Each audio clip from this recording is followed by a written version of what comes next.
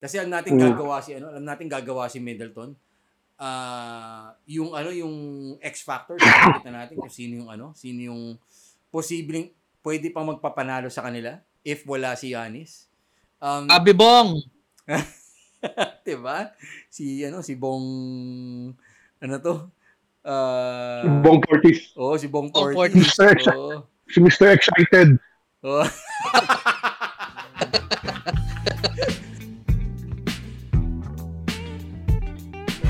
It's time for another healthy roundtable talk and good laughs from the men of the Athletic Tick Unfiltered. And it starts right now.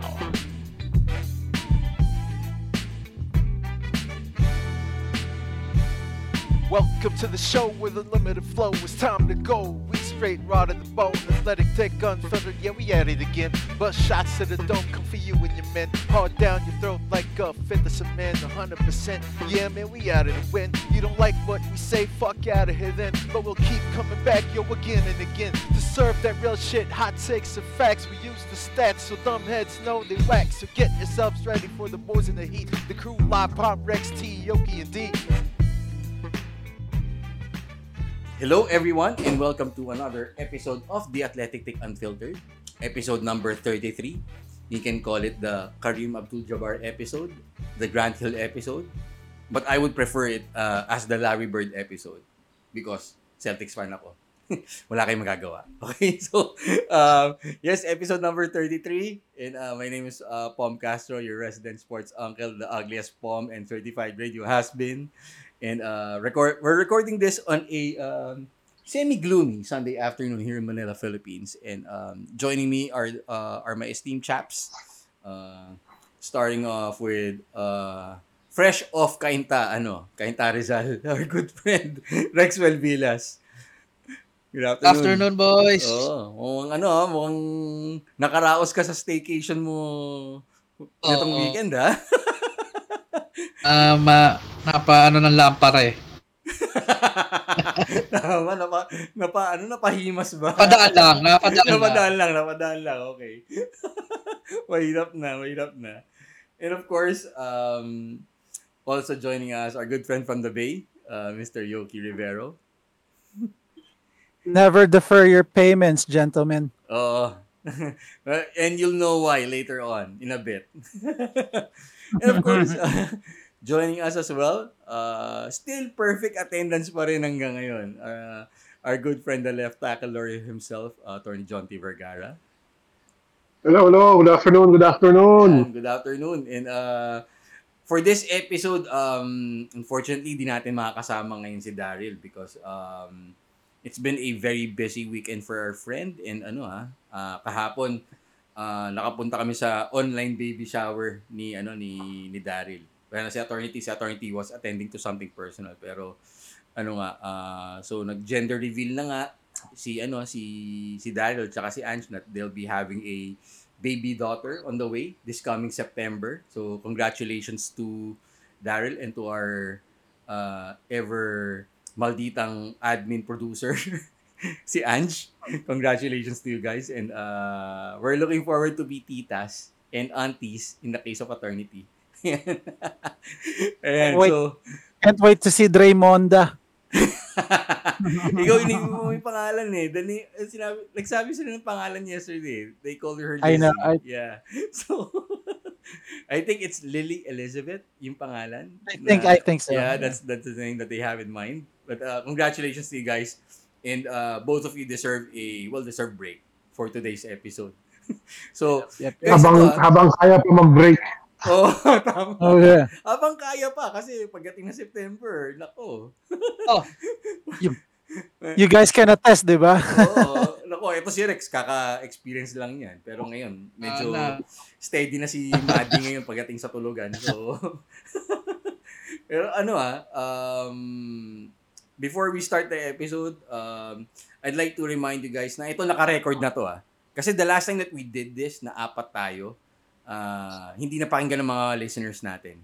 So, ito sigurado naka-record na talaga. And siguro shoutout lang din natin yung isang friend natin from the show, si Rowie Palakpak. Kasi I was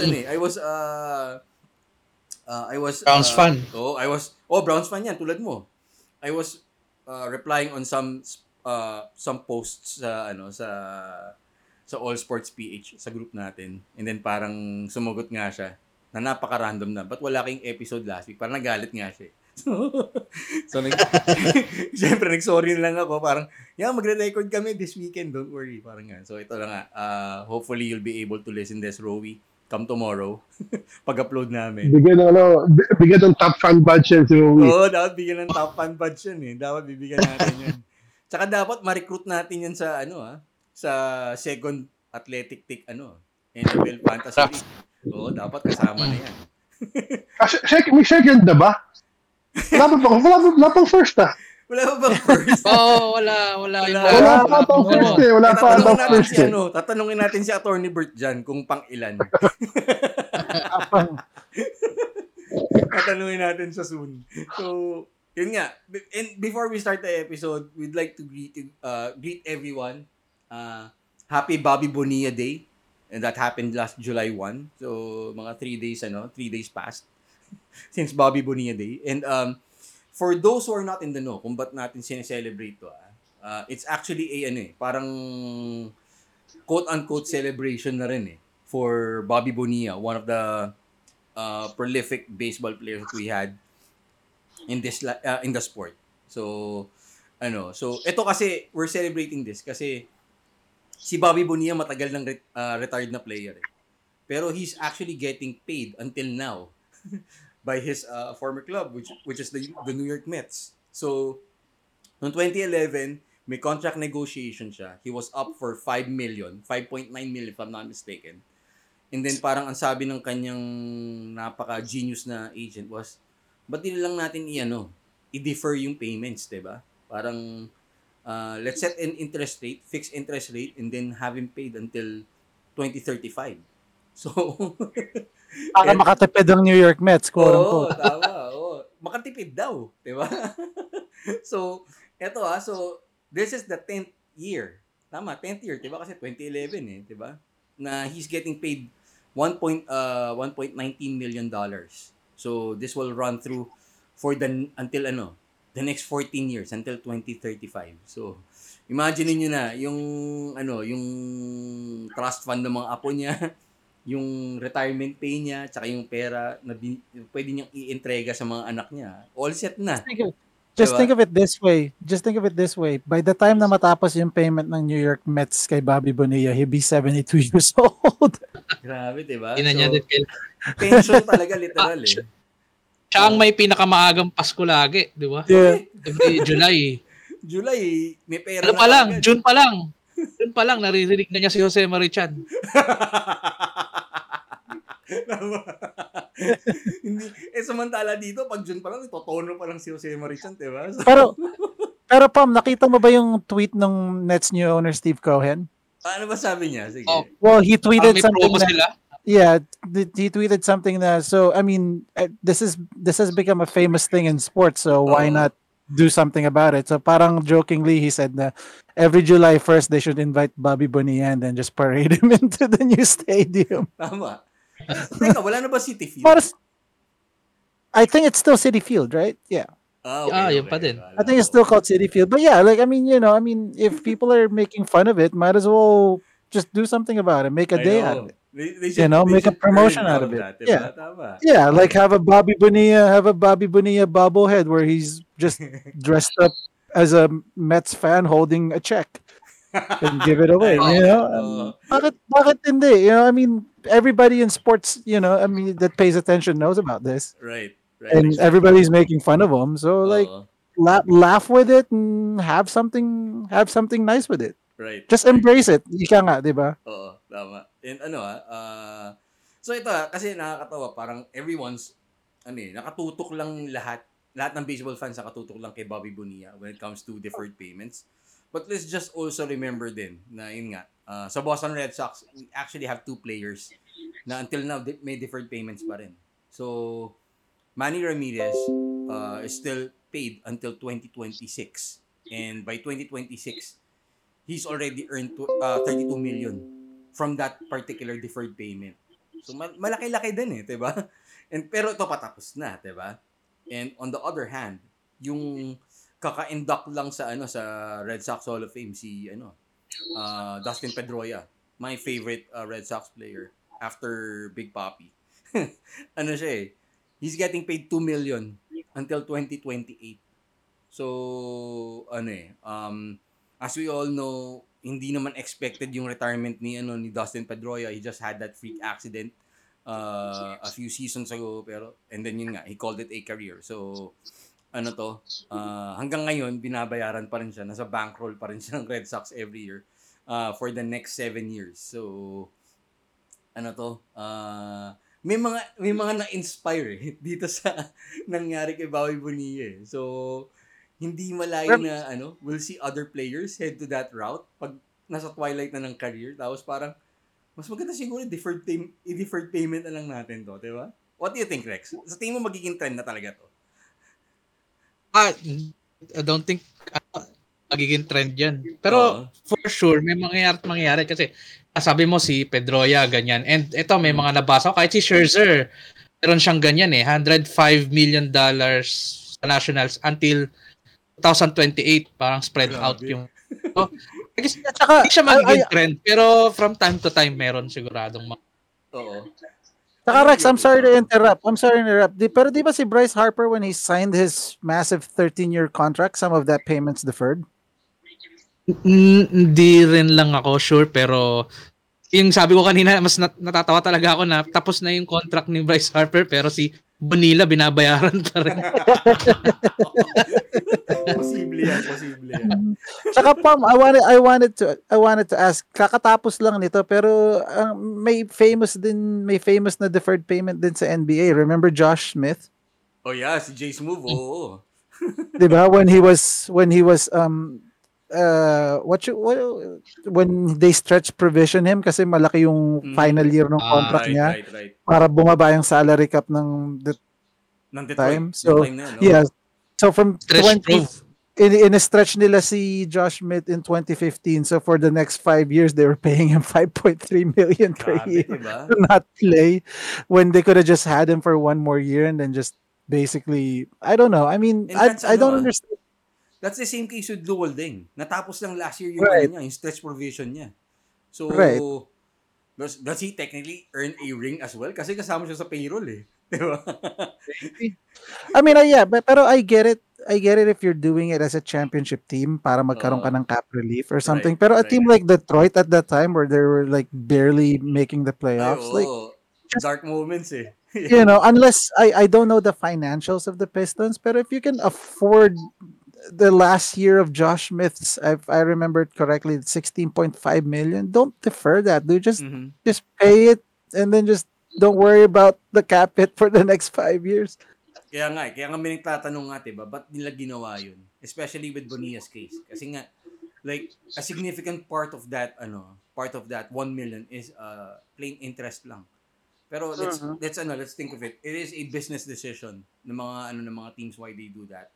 Para may cap relief number 1 in at least sa NBA you're may intindihan mo na it's okay, it's for cap relief, maybe they want to do some moves and they don't have any cap room, that's fine. Pero kay Bobby Bonilla talagang straight up cheapness lang nung Mets owner at the time eh. Oh, fleece job yun eh. Talagang they just ayaw mo kung bayaran ng 5.9 million, that's fine. Let's just defer the payment with 8% interest, thinking na it will be cheaper. Oh, okay, you're gonna be paying $35 million. Right. From 5.9.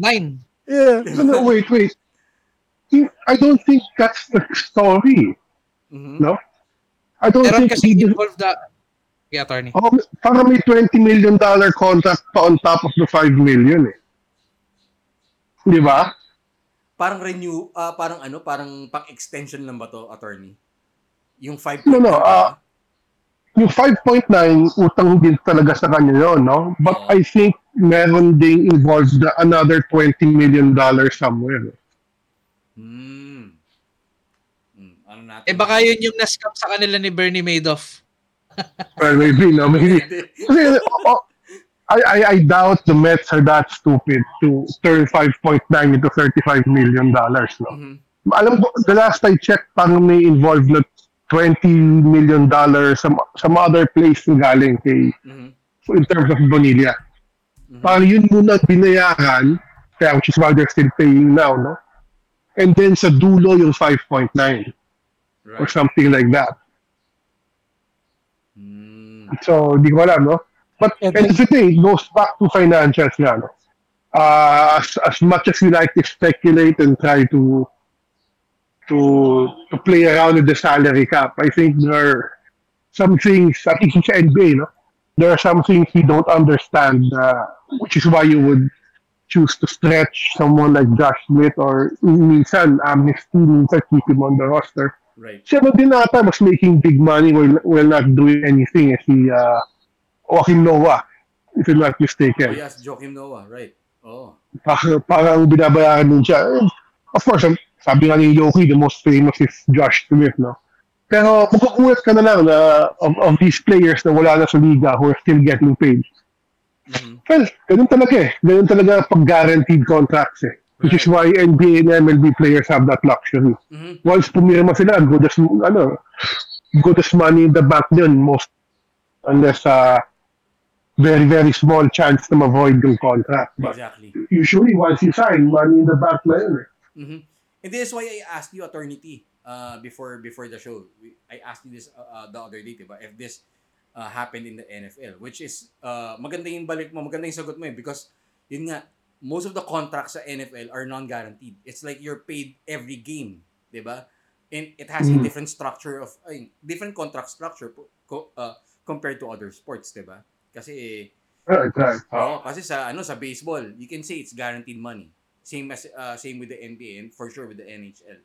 Parang iba kasi sa NFL you get paid every week. And naalala ko, pinapad ko yung 30 for 30 dati, yung broke. And they featured mostly NFL players kasi nga, alam mo yun, parang pagkakuha ng cheque, alam mo kung saan napupunta eh. Luho eh, diba? So, so I think it really makes a point, it really makes sense rather na na talagang it's parang term specific ba? Parang gano'n, if I would put it that way. Na kung bakit umaabot sa ganung total yung terms. Let's say kasi ito 700% eh. Sipin mo 5.9 million lang 5.9 million lang na 'di ba? Compound interest. Ano 'yun? Compound interest niya. Oo, tama, 'di ba? So, I think yun nga, it depends on the sport. Okay? And just to, go ahead, attorney. Ang lamang lang ng ng baseball with let's say NBA, no? I don't think may limits yung contracts nila eh. Mhm. Which is why may 13-year, 10-year, Right. 20-year, etc. Ang NBA yata, the max is what? 5, 6 years, more or less. Tapos may player option pa yun. 'Di ba? NFL din technically walang limits. No? You can see Mahomes signed a 10-year deal with Kansas City. But again, like sabi mo nga, non-guaranteed yun. So what's the use of signing a 10-year deal when you can void it anytime or cancel it anytime? Diba? Right.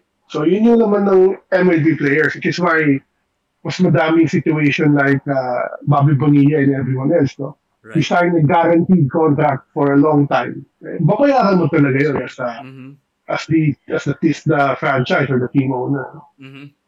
Tama. Kaya yun, mag-resign na ako bukas, sasabihin ko yung back pay ko spread ng 25 years.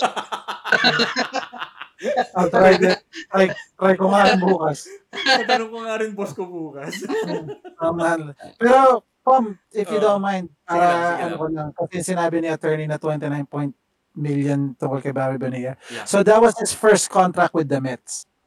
Nabayaran nila yun completely. And then na-trade siya uli sa Mets in 1999. So really, ang talagang nangyari is they just owe him for the 5.9 million.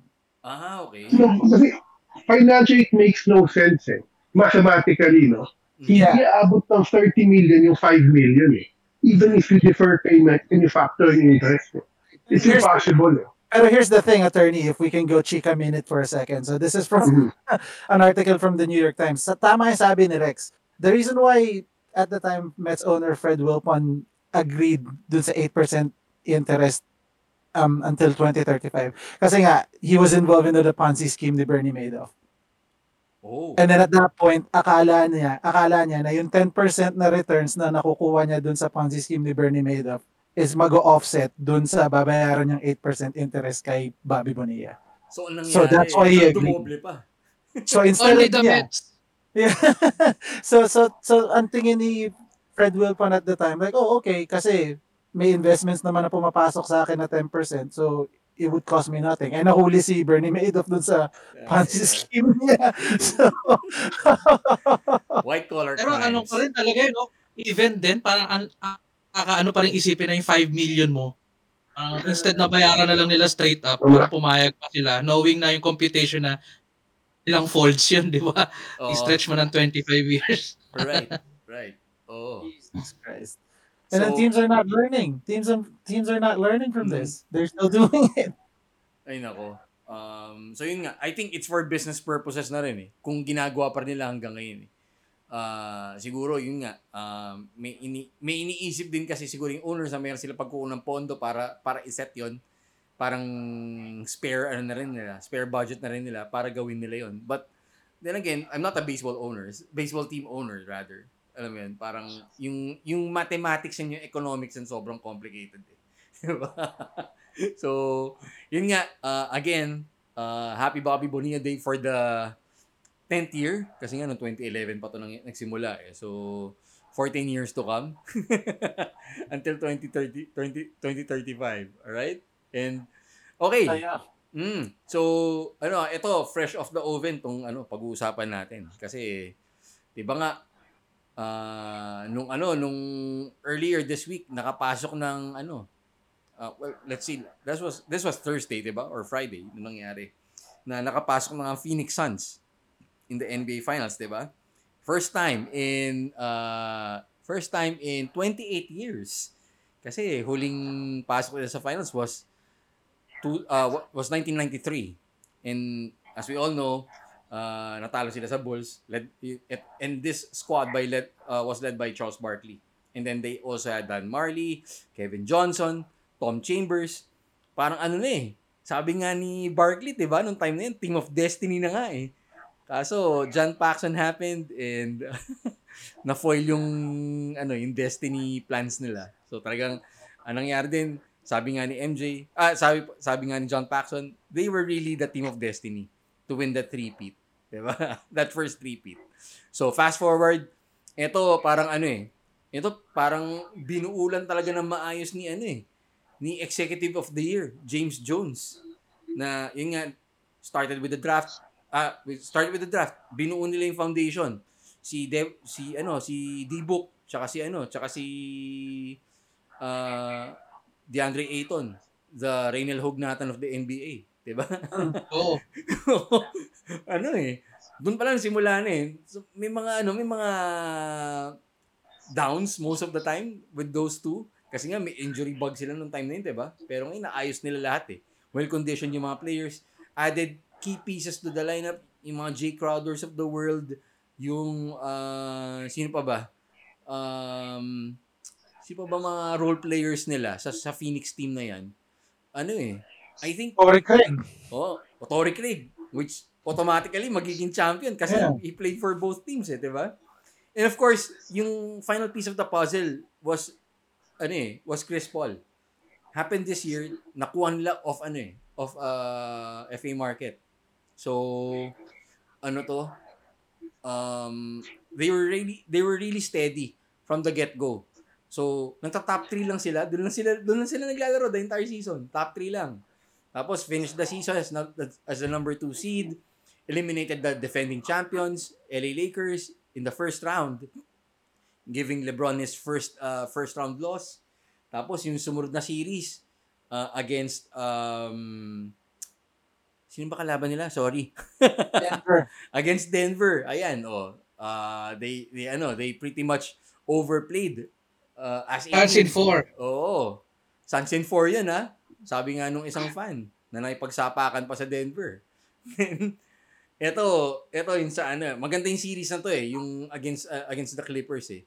You can say everything you want about the Clippers being the other LA team, having another banner as almost won the Western Conference Finals, what have you. Pero eto, they were the better LA team this year. Let's face that, okay? So sa mga LA Laker fans na nagka-sour-grape na wala, parang kami pa rin ng sa amin pa rin tong LA, parang ganun. Oo, we get it, 'di ba? You guys have 12 championships to show. You have 12 banners to show, okay? Sabihin niyo lang 17 all, sige, pero you guys have 12. The other 5 nasa Minneapolis. Okay? So, alam mo yun? Lumalabas pagka Celtics fan mo, Pom. Easy lang.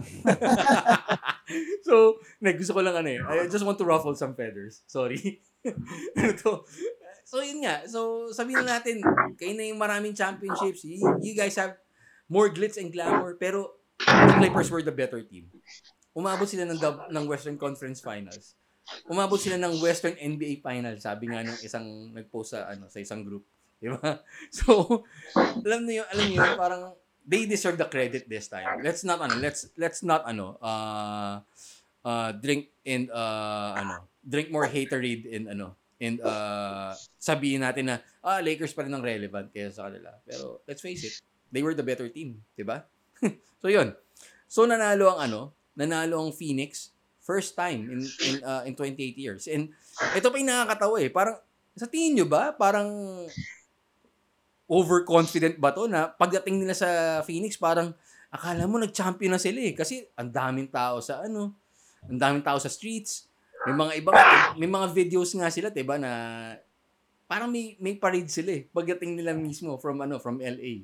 So sa tingin niyo ba? I can't blame them. Sa tingin niyo ba they're savoring too much on the No, moment? I can't blame those fans because they've been starved. They've been starved for some level of success. And I mean, when they traded for Chris Paul, they know that they're gonna be like a playoff contender. But a lot of those fans probably never would have thought that they're gonna be in the finals. I guess so. Right. Diba? So I mean, from the outside looking in, I can see why people are gonna be, hey, dude, you guys got to win 4 more. Yeah. Pero I can't blame those fans. I'm happy for those fans. Shout out kay John Paul Marquez. Kay JP Marquez. Correct. Avid Athletic Tech Army din yan. Nakita yung video niya na I think yung wife yeah. niya yata nag-post ng video yung last few seconds. He was actually holding those Steve Nash jerseys in celebration. Yeah, and that's exactly the thing. Kasi di ba, they were always almost there. Almost, almost. During the Steve Nash era. And then they had a point where naging obscure sila. They had a good run with the 3-point guard stuff with Isaiah Thomas, Eric Bledsoe, Goran Dragic, pero hindi umabot sa playoffs, right? And then you got Devin Booker, and meron pang mga rumors surrounding na if Devin Booker didn't make the playoffs in 2 years, baka magpa-trade din siya, right? Or something. So, nung dumating si Chris Paul, they were happy. They were like, okay, maybe we can at least make the playoffs. I'm sure none of them, if there are people who were confident that they said that we were going to make the finals, there's going to be very few. So I get it. Celebrate. Enjoy it. Just, you guys deserved it. You guys have been loyal fans. Just savor the moment. Enjoy it. Enjoy this ride because it's an amazing ride for them. I'm happy for them. And so ito sa West, 'di ba? So pasok na nga ang Phoenix Suns. Phoenix. I thought you said Phoenix Fuel Masters. Malayo yan. No? Pero they almost made it though nung PBA bubble. Pero so ito nga, third NBA Finals appearance sila. The first one in 76, highlighted by that triple overtime game in Game 5. Tapos yung 93, yun nga with Barkley, and then ito, new chapter ulit, diba? So happy for the Suns. And hopefully, hindi magkuripot si Robert Sarver after the season kasi sobrang laki ng upside ng team na to. Parang pwede pang malayo maaabot nito with this core and Monty Williams at the helm. Malayo maaabot nila. But we're speaking too soon though kasi magsimula pa na yung finals, diba? So, but on the other hand though, eto, nagpredict tayo na kung naalala niyo on the last episode na na parang best case scenario, Bucks in 6. Yun yung battle cry natin nung Eastern Conference Finals And so it happened. Yun nga, diba? Bucks in 6 kasi nanalo lang kanina Milwaukee Bucks over the Atlanta Hawks. and clinching the Eastern Conference title. And they actually won the last 2 games without Giannis kasi Giannis had an hyperextended knee. Ruled out na raw ang ACL. So hopefully makalaro si Giannis. And Attorney T, since ikaw yung front runner ng box and 6 movement natin your thoughts on the win ng Milwaukee in the series?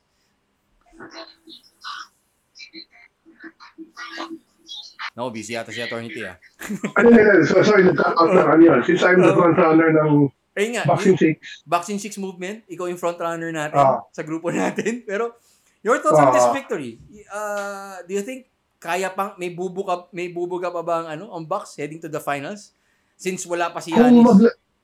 Kung, if let's say hindi na injured si Giannis, healthy siya 100%. Boxing 6 na rin ako sa finals But, I don't know. Mukhang malabo healthy yung Phoenix And I've been saying this since the second round Para silang Warriors before Kevin Durant na may system, malalim. Usually ang games nila, dikitan, sabay biglang bibitaw na lang bigla sa dulo. And it's very team-oriented. So, and of course, kahit naman si Chris Middleton ang gumawa kahapon, it's almost the same as Paul George. They're capable of big games, but can they be consistent na alam mong buhat kung buhat parang KD with the Nets, no? Tama. So, ultimately, kung maglaro si Giannis, even though hindi siya 100%, may chance ang Milwaukee, but going to what yung sinabi mo kanina na yung mga fans na nag-celebrate and everything, I can blame them kasi sa nilalaro ng Suns, they should be favored. Plus, that's not even considering na injured si Giannis. So, pag doon pa yung factor na yun, talagang favored dapat ng Suns. But, let's see. Malay mo naman na the past 3 years na may mga playoff heartbreaks ang Milwaukee will toughen them up. Makagawa sila ng paraan, no? But, parang lang ito 2 questions would be, kung hindi maglaro si Giannis, would be, can Chris Middleton be consistent? Number 1. Number 2 is, can anybody else be consistent? Di ba, Game 5, nag-30 points si Brook Lopez. Ayaw ba niya ng consistent performance na gano'n? Si Joe Holiday, pwede bang mag-consistent performance din, di ba? So, game tonight. Madaming unknowns right now with Milwaukee about how they're going to win. Can they win? Maybe. But how they're going to do it, I don't think anyone has an answer. Exactly. Especially yung sitwasyon ni Giannis, di ba? Kaya we have to favor Phoenix kasi alam na natin gagawin ng Phoenix they'll play their team-based system and then hopefully yung pressure na generate ng offense and ng team play nila will be enough to win the game. So just basically what they've been doing. Diba? And of course, si Chris Paul, kita naman yung emotion na after game 6 na. Correct. I don't think he's the type to let this chance pass by. Exactly. Huwag lang siya ma-injure kasi wala siya magagawa doon kung ma-injure siya. Tama. Considering he's healthy, I don't think na magkakalat to in the finals. Tama. And yun nga you actually hit the nail right in the head with what you mentioned about who will step up kung wala si Giannis, kung magiging consistent ba si Brook Lopez, kung magiging splash mountain ba siya for the entire series, kung kasi Middleton given na kasi talaga number 2 talaga diba? Si Bobby Bong Portis laging dilat di ba? Yung X-factor yun. Pero eto Rex, tatanong ko sa'yo, kung meron kang i-highlight na match-up worth seeing for this series sa finals, anong match-up yun? Sa tingin mo? Ako gusto ko yung dito superstar matchup, hindi sila high-paying na mga athletes matchup.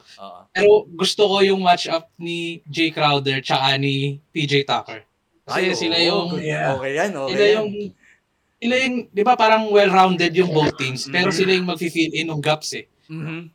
Di ba? Parang, so, and based dun sa nila, resume nila, alam natin na parang sila yung pinaplug lagi. Yung talented na yung team eh. Pero sila yung bibigay ng extra pa dun sa sa team, di ba? They're the glue that holds the team together. Yeah, exactly. Yun. Sila yung And pero isa pa na interested ako makita sa series. Kasi yung Atlanta versus Milwaukee, yung Atlanta kumbaga sa NFL yung first level of defense nila. As in kawawa sa Milwaukee, puro sa paint lang nakaka-score yung yung Bucks eh. And I think itong Phoenix na team, hindi sila magiging ganun kadali for the likes of Holiday and kahit sina Portis na yung parang konting blow by na kagad dun sa primary defender sa top. Mas mahihirapan dito yung Milwaukee. Kaya mas kailangan nila talaga si Giannis na sana healthy. Yun nga, 'di ba? Talaga I think it's everyone's question, 'di ba? Most especially yun nga na alam na natin kung sino yung lalaro sa finals, 'di ba? If Giannis will be able to play, kahit play lang, 'di ba? Kasi hindi natin alam kung ano talaga yung condition ng injury niya eh. Pero ako hindi ko nga kinayang panoorin yung nangyari sa kanya. Kasi nga tuhod eh. Yung pero non-structural damage structural damage naman yata, pero yeah. I'm not sure kung maging 100% kaya siya by game 1, pero kanina nasa bench naman nagtatatakbo sa gilid eh, di ba? Correct. Or it's a good sign na din for the Bucks. Eto Yoki, tanong ko sa'yo, you think CP3 will get his work cut out? Ngayon si June yung haharap sa kanya. I mean, it was with Patrick Beverly, di ba? I mean, if you look at that Clipper series, he saw Patrick Beverly a lot, and then he saw Paul George a lot, and he just played like the point god that everybody seems to think that, right. Everybody seems to think that he is. So, I mean, Drew Holiday is an exceptional defender as well. Possibly a different version of a defender compared to Patrick Beverly in a sense na he's more of a cerebral, I can't say that word. Cerebral. You know what I mean? Yeah. Cerebral defender. Yes. Kasi si Patrick Beverly is more like physical in intensity, while Drew Holiday, like he knows how to get through screens, he knows how to anticipate plays. Mas sound defender si Drew compared kay Yeah, and also he has the length compared kay Patrick Beverly and the other point guards. Right? And then the other thing is Chris Paul will have to defend Drew Holiday as well. Tama. So you're basically playing, if you're Chris Paul, you're playing Drew Holiday on both sides. I'm not saying that Chris Paul can't, pero it might be a different look, seeming as you have to be on both sides of the floor now playing against Drew Holiday. So we'll see. Pero I mean, if the game 6 of the Western Conference Finals is the indication that Chris Paul's ready to win a championship, it wouldn't matter if it's Drew Holiday. Tama yan. Like, the way he picks his spots that game, like, I mean, I think he'll probably be able to do it with the Bucks as well. Another tidbit though, naging teammates to sa New Orleans, right? Etong si Drew, si Chris Paul? Yeah? They were, diba? Did they? I don't think so, because I think at the time na nasa New Orleans si Chris Paul, I think Sixers ata si Drew Holiday. Yeah. Right. I stand corrected, yeah. And, so ito, Attorney T, asking this question. Sa tingin mo, DeAndre Ayton will be able to dominate the inside game? Kasi, well, as we all know, okay naman maglaro si Brook Lopez, pero makakasabayan kaya ni Brook Lopez dun si DeAndre Ayton sa ilalim. Kahit paano, but it will be able to, he's magiging effective pa rin si Ayton, I'd say, no? But hindi niya masastop. But makikisabay naman, I'd say yes, no? Actually, baliktad ang question for me.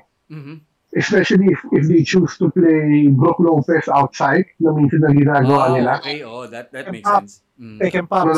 Nag-stretch lang for 3 points. Tatanggalin mo si Ayton sa loob. That helps Milwaukee a lot, no? So, I think that's the bigger matchup to watch, no? But ang pinaka-matchup talaga na papanoorin for me would be si si Dario Saric versus Pat Connaughton eh. Ano to? Yun talaga ang best na Kasi- matchup. Tama, kasi sa sobrang daming na-injure na star players, baka the NBA Finals will come down to that, yung Connaughton tsaka si Oo, tama. Good point, attorney. Tama yun. And as we all know, ito nga, sinasabi nila, di ba? The first player from the process era ng Philadelphia 76ers. Si Dario Saric ang unang player na makakasabak, di ba? Sabi nila. So, malay natin, di ba? Baka biglang galing. Finals MVP performance level si Dario Saric, di ba? Time out. Di ba si Drew Holiday part din of the process in a sense na he was traded to start the process? Well, technically, no? Technically. Oo. Pero hindi siya yung hindi siya yung well, he was a piece in the process. Pero sabihin na natin ganun, 'di ba? He was a piece kasi nga he was released din sa para may makuwang returns yung yung Philly, pero hindi siya yung mismong din-draft mismo eh. He's not like Joel Embiid, Ben Simmons, sino to? Si Jeril Okafor, 'di ba? So Nerlens Noel. Nerlens Noel, 'di ba? So I think technically yes. Borderline part, parang ganun. And eto Rex, sa tingin mo nag-reach out na si Ayton kay Papa Ray for words of wisdom? Kasi nakakausap na niya ngayon si Bill Russell. Parang ano nga ba yung ginawa natin dati nung magka-match up tayo? Kukuha na ng tips. Yun nga kailangan ko mo ng tips, diba? Kasi baka nga lumapit din ka Jawo yun sa Raymond Fernandez, diba? So, masaya talaga ako kay Ayton kasi ilang dekada yung hinintay niya, di ba? Pero diba, pero seriously, yung draft class nila, diba? Siya ba yung unang nakapasok sa finals? Diba? And dapat si Trae Young din yung makaka-match up niya kung sakali. And I think one more on Ayton, parang at least itong nakapasok sila ng finals, parang medyo justified na din yung pagkaka-pick sa kanya ahead. Exactly. Parang wala na masyado magsasabi I was about to ask you. Dapat si Luka, dapat ganun si Trae Young, pero at least itong nakaabot sa finals, di ba? Medyo mawawala na yung mga nagsasabi pa. Yung Ayton na nagpakita this year, ito yung dinraft talaga nila. Ito yung nakita nila na Arizona Wildcat na na DeAndre Ayton. Ito yung nakita nila, 'di ba? This year. And I think yung ceiling pero papunta na siya doon. Oo. Tama. Okay, so actually naman solid naman si Ayton ever since eh. Mm-hmm. Even as a rookie, tapos in the past few years, no? Ang pinaka-disappointing lang talaga si Ayton is for fantasy purposes eh. Kasi underwhelming talaga siya eh. Pero on-court play, solid siya eh. Mm-hmm. Parang hindi ba sabihin ng bust siya eh. Mm-hmm. Underwhelming lang talaga kasi syempre, no? Big numbers, big headlines sila Papalupa at si Go Trae Young, di ba? Pero kung tutusin mo na on-court play, value to the team, solid naman si Ayton eh. Wala masyadong hype. Pero yun nga lang, wala masyadong hype. Tsaka namin yung nadi-disappoint na fantasy owners pag kinukuha siya. Isa ako dun. Last season, kinuha ko siya eh. Hindi ko masabi kasi alam ko last season walang fan. Kaya nga eh. Kasi ako last time ko na naging player si Ayton 2 years ago, which is the last relevant fantasy season, no? So pagbalik ng fantasy basketball, siguro mga next year, 2 years po na. Tignan natin kung maging relevant ulit siya. But I want to ask a question from you guys regarding DeAndre Ayton. Don't you guys think na nakatulong sa kanya na yung focus is all about Luka and Trae to the point na naging medyo under the radar siya even though he's the number 1 pick? Sa akin parang inano niya to ginamit niya tong season na to para he wanted to make up for what happened last year. Yung nahuli siya for yung PED usage yata to, 'di ba? Inahuli siya. He was suspended for like 25 games. If I'm not mistaken. So, sa akin, ginamit na tong season na to para bumawi from what happened the previous season. Kasi, everyone was everyone was high on him last season. Tapos sabay nangyari yun. Kasi he was actually posting good numbers bago siya masilipan ng NBA. Tapos sabay nangyari yun, hindi na siya nakabawi eh. Pagbalik niya, wala. Todo baba na yung numbers niya. Todo baba na yung confidence niya rin at the same time. And having a leader in Chris Paul, sa tingin ko nakatulong din eh na bumalik yung kumpiyansa niya eh. Kasi ito yung para sa akin ito yung naging version ni Tyson Chandler noong 2008, yung laro ni Ayton. Kasi 'di ba naalala natin 'di ba nasa yung playoff run ni CP3 sa New Orleans 'di ba noong 2008. Yun yung almost MVP season niya 'di ba? And then parang he kept on getting Tyson Chandler involved during that year, which is also almost the same kung ano yung nakikita natin kay Ayton. How about you guys? Yung thoughts niyo sa tanong ni Yoki? Well, in a way, yes, no? Na, kumbaga, kung under the radar ka kasi, in one way, wala expectations mga tao sa'yo eh. Mm-hmm. Kasi hindi ka pinapansin. Oo. Diba? Kasi hindi ka pinapansin, so walang expectations yung mga tao sa'yo. Mm-hmm. So, once magpakita ka or once makita ka, ang galing pala nito, no? Mm-hmm. So, parang, in a way, by default, you've exceeded expectations already, diba? Mm-hmm. Kasi ang default expectations is nag-exist ba tong tao na to? So in that sense, maybe, no? But did it help si DeAndre Ayton? Parang hindi rin naman eh. Parang no harm, no help. Mm-hmm. Because aside from the hype, no, and the marketability, alam naman ng mga tao na again, like I said, solid naman siya. Mm-hmm. Hindi naman siya bust, hindi naman siya disappointing. Mm-hmm. And then, let's be fair naman, no? Although solid din siya ngayon, hindi naman siya out of this world na mind-blowing statistics talaga. Solid pa rin siya and good player, no? Mm-hmm. Pero hindi siya top 10 caliber na sinasabi dun sa kay Trae Young and si Luka, which might be a bit far-fetched for those two even. Mm-hmm. So, I think sakto lang. I think that's the best way to describe DeAndre Ayton. Ever since pumasok siya sa league as a rookie and first year player, second year hanggang ngayon, sakto lang eh. Parang pantay lang. Ang improvement and skill set niya and ang galing niya for the number of years he's been in the league. I think that's the way I describe DeAndre Ayton. Quality minutes kumbaga. No, exactly, quality na kung meron mang model for good NBA player, si DeAndre Ayton yun. Okay. Got it. Yes, para yun eh. As for a good NBA player, na with a good first year, si DeAndre Ayton yun. For a good second year, si DeAndre Ayton yun. Hanggang umabot sa this point in time. Mm-hmm. So, hindi naman siya bust, hindi naman siya quote-unquote all-time great, hindi siya quote-unquote superstar, but he's a good NBA player, I'd say. Mm-hmm. Mm-hmm. Got it. Ayan. Ikaw, Rex, sa tingin mo? More on lang naman. Hindi yung because of parang nawala yung attention sa kanya because of Doncic and Trae Young. Pero para sa akin, more on nag-mature lang din talaga yung game eh. Mm-hmm. Third year na nga ba niya to? Third year, alam ko eh. So, yeah, plus 20. Third year na.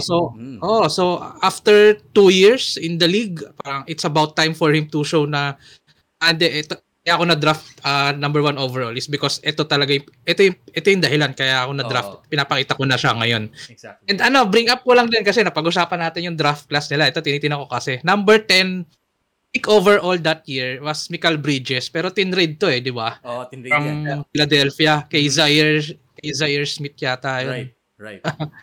So parang itong Suns team na to, bukod kay Ayton, meron din silang isang key player na nakuha from that draft na ngayon nasa finals. Mikal Bridges. And sulit yung pagkakaswap nila with Philadelphia kasi si Zaire Williams wala na yata sa Zaire Smith wala na parang scrub yata. Wala. 'Di ba? Nakakatawa pa din, Tsaka parang ano- medyo disappoint pa yung nanay ni Mikal Bridges kasi nga, diba? Yung Oo, mga nagkatrabaho naalala sa ko yung HR draft ng ako. nagkatrabaho siya sa HR ng Sixers franchise eh. Yes, attorney. Tsaka Rex, of course, huwag mo kalimutan si Dario Saric, di ba? Top 5 pick yan. Tama, oo. Ay, nako. I think, nahanap niya yung tamang role niya dito sa, sa Sixers eh. Sa Suns rather. Yeah. So, ito guys, since everything's been said, and sa Bucks, I think the only factor right now that we need to look forward to is Giannis eh. Yung health lang niya eh. Bobby Bong! Diba? Si Bong, Bong Portis. si Bong Bong Portis. Portis. Si Mr. Excited. Oh. Ito guys. Ito, predictions na tayo. Attorney T, boxing 6 pa rin ba sa tingin mo? Kung, like I said, no, kung fully healthy si Giannis boxing 6. But since ngayon, unknown nga, no? Baka naman tayo ngayon. Suns in 6. Suns in 6 pa rin. Suns in 6 tayo. Tapos, Finals MVP si Chris Paul. Yan. Okay. So, ikaw, Rex. Sino ba home court advantage sa kanila? Phoenix. Kasi number 2 hindi. Oh, shoot. Number 2 nga. Pareho sila number 2, diba? Hindi. Pero Hindi, number 2 ang Brooklyn eh. So, sa Phoenix sa Phoenix ang home court advantage. Pero ako yun nga, assuming na si Giannis would be healthy sa series. Boxing 7. Wow, boxing 7. Boxing 7. Boxing 6.9. Boxing 6.9. Boxing 6.9. Okay. I'd still trust them to win sa Suns kung abot nga ng Game 7. Okay. And samahan ko na ng Finals MVP. Sige. Giannis na yan. Giannis. Okay. O kung hindi si Giannis ang kung medyo up and down si Giannis, sa tingin mo siya pa rin maging MVP? Kung talagang gusto kong manalo, Bobby Portis. Pero hindi, I think parang sleeper pick ko to win MVP, Brook Lopez. Okay, Splash Mountain. Ikaw, Yoki. Bucks Bucks in? will lose in 6. Bucks in 6, okay. No, Bucks will lose in 6. Bucks will lose in 6. Okay. Yeah. So, Suns Para in 6. yeah, so Suns. Para lang in with the theme tayo in the Bucks in 6 stuff. Boxing 6 pa rin. Boxing 6 pa rin. Yeah. Pero they will lose. Yeah, I think yun nga. It all rides on Giannis's health. Pero I think Chris Paul, like kagaya nga na sabi ni attorney, and I agree. Chris Paul's gonna let this slide. He's been waiting his entire career 16 to years. be here. Yeah. He's not gonna let this slide. Oo. O, siya rin ang MVP mo? Oh yeah. I believe so. Okay. I believe so. I think we're gonna see 3 or 4 more Game 6 games from Chris Paul. Okay. Ako, to be honest, torn ako dito eh. Kasi pareho kong gustong manalo eh. Alam mo yun? Parang, eto ang Bucks eh, diba? After 50 years, ngayon lang sila uli nakasali ng ng NBA Finals. Kasi yung huli nila was, hindi. Sorry. Stand corrected. It's almost 50 years. Kasi yung 1974. 1974. I was thinking of 71. So, that's like 47 years ago. So, last appearance sila, 1974. Yung tinalo sila ng Boston. Yung kasama yung iconic game ni Dave Cowens, yung sinave niya yung bola, halos buwis buhay. Dun yun 74 finals yun eh. So, eto... Sobrang tagal na nun, Tom, nasa Southern Conference pa ang Milwaukee. Western Conference pa ang Milwaukee nun. Oo, diba? So, ganun katagal, ganun ka-ancient na ang last finals appearance ng Milwaukee. I wanted them to win out of nostalgia and for Giannis, pero ako, I think CP3 has this. Suns in 6 ako. So, Suns in 6, CP3 finals MVP, and I think secure pa yung trabaho ni Budenholzer after that series kahit matalo sila. So, yun yung mga prediction ko. So, kasi sinabi ni Daryl, 'di ba, na yun nga, if hindi umabot na 6 games to, at least baka matanggal na si Budenholzer. Made-Dwayne Casey, kumbaga, 'di ba? Kasi successful season tapos tanggal, 'di ba? So, sa tingin niyo ba ganun talaga mangyayari? Like, or since nasa finals na sila, secure na yung job ni Coach Budenholzer for next season. What do you guys think? Well, again, no? Although medyo pabalik-balik tayo, but it's about Giannis eh. Oo. Yun yung excuse para sa akin kay Budenholzer. Hindi ka na ng finals eh. Enjoy yung best player ko eh. Anong gusto mong gawin ko, di ba? That gives him a pass, no? And again, he still won 2 games without Giannis. So, laking bagay na rin yun. So, I think that should give him a pass to try and come back and do it again next year na healthy yung buong team. One more run, kumbaga, di ba? I think, tama yun eh. Kasi, malaking caveat eh. Yung kay Giannis eh. So, kahit maglaro siya, kasi hindi natin alam kung 100% siya eh. So, I think, having those 2 key wins nung conference finals, that already stamped his job security for next season. Pero kung kung something like up to 0, up to 1 ang Bucks with or without Giannis, sabay talo sila, baka matanggal pa rin si Budenholzer mo. Pwede kasi ngayon, no? Oo, nagawa nga niyang manal nang wala siya, 'di ba? Tapos darating sa ganun parang na-offset lang, 'di ba? Kung up to 0 yung Bucks, up to 1, up 3-1, tapos talo pa sila, tanggal si Budenholzer mo. That's a good point. Kayo, Rex, Yoki, what do you guys think? Rex. About kay Budenholzer? For sure, kung manalo sila, may reason talagang Bucks na to keep him eh. Although, kung yung Bucks, parang kating-kati silang tanggalin siguro si Budenholzer and manalo sila, they won't have yung leverage to yung kahit yung optics na ba't matatanggalin si Budenholzer, kakapanalo nyo lang ng championship. So, and why break up yung coaching staff after a championship win, di ba? Pero if hindi manalo, depende na rin kung anong quality ng pagkatalo nila eh. Kasi kung Game 7, nadala mo sa Game 7 yung and knowing na si Giannis not 100%, may konting alibay siya to say na parang, maybe keep me at least for another season. Yun yung sa akin. Parang manalo, keep, syempre, and matalo, depende sa kung masweep sila, for sure, siguro tatanggalin na siya, di ba? Pero yun yung sa akin. Okay. Ikaw, Yoki, what do you think? I think he's safe for 1 more year. Talaga, 1 more year? Yeah, I think so. I mean, sige. He reached the finals. I think he earned at least 1 more year of benefit of the doubt, especially kagaya nga sabi ni attorney, injured si Giannis. So, sabi ni attorney tsaka ni Rex, meron siyang built-in excuse. But even then, even if Giannis plays for the entire series, I think for 1 more year, I mean, reaching the finals is reaching the finals. You gotta give him another shot after that.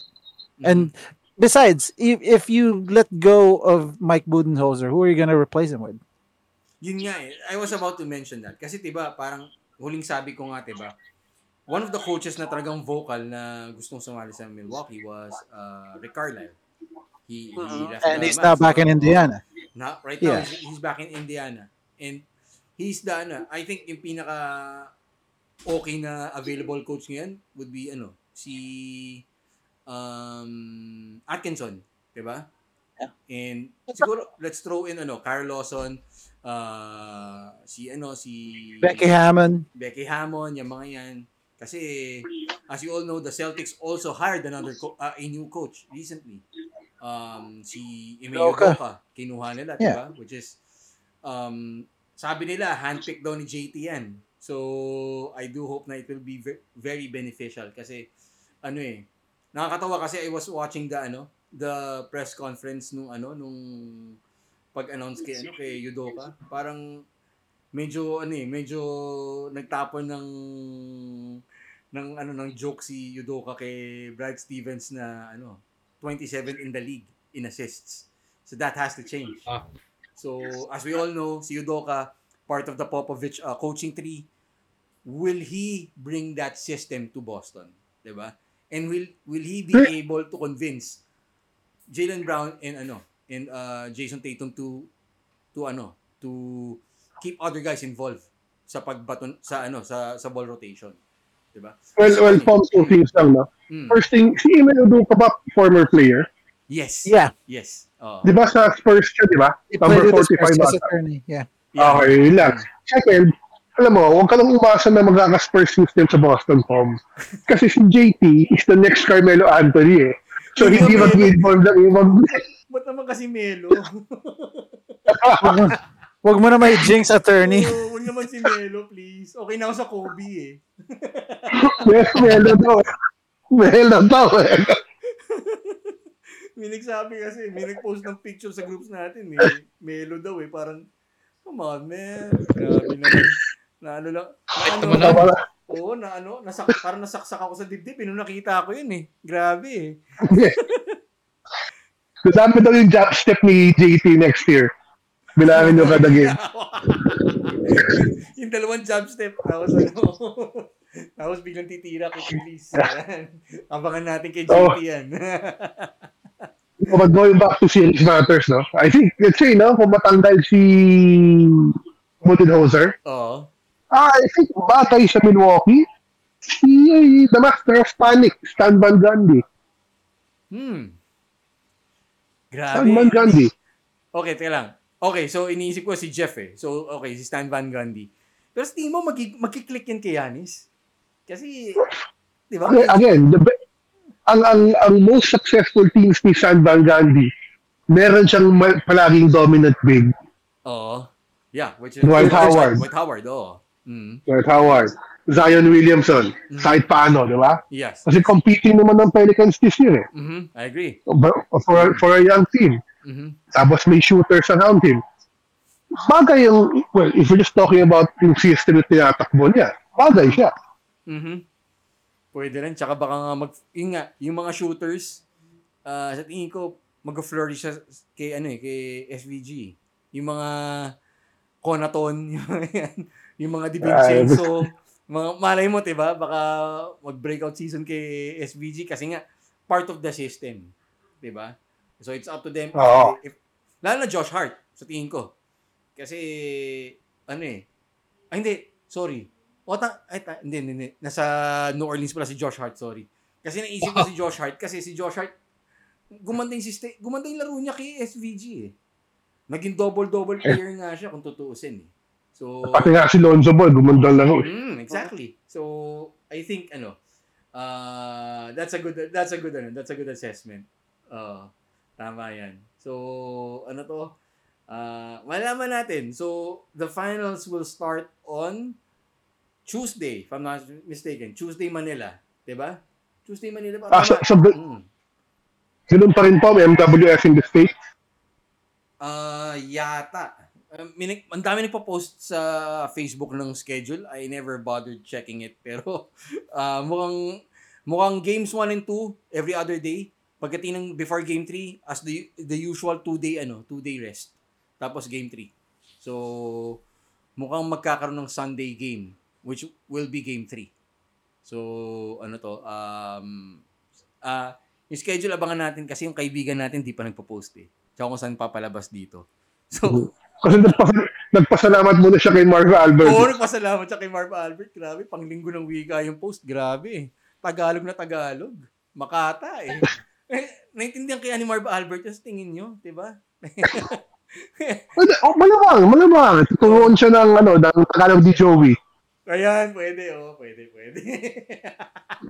Tsaka, yun nga, diba, parang yung kaibigan natin, nakala mo, empleyado ng Solar, ng ABS, ng TV5.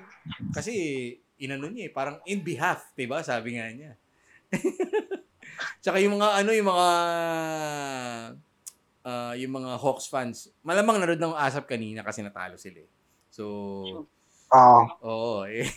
As we all Pero know, bright future yung Hawks. Hindi pa natin nababanggit yun, but bright future yung Hawks. And hopefully, I just have hopefully may long-term extension si Macmillan. Baka naman next year wala na naman si team yan.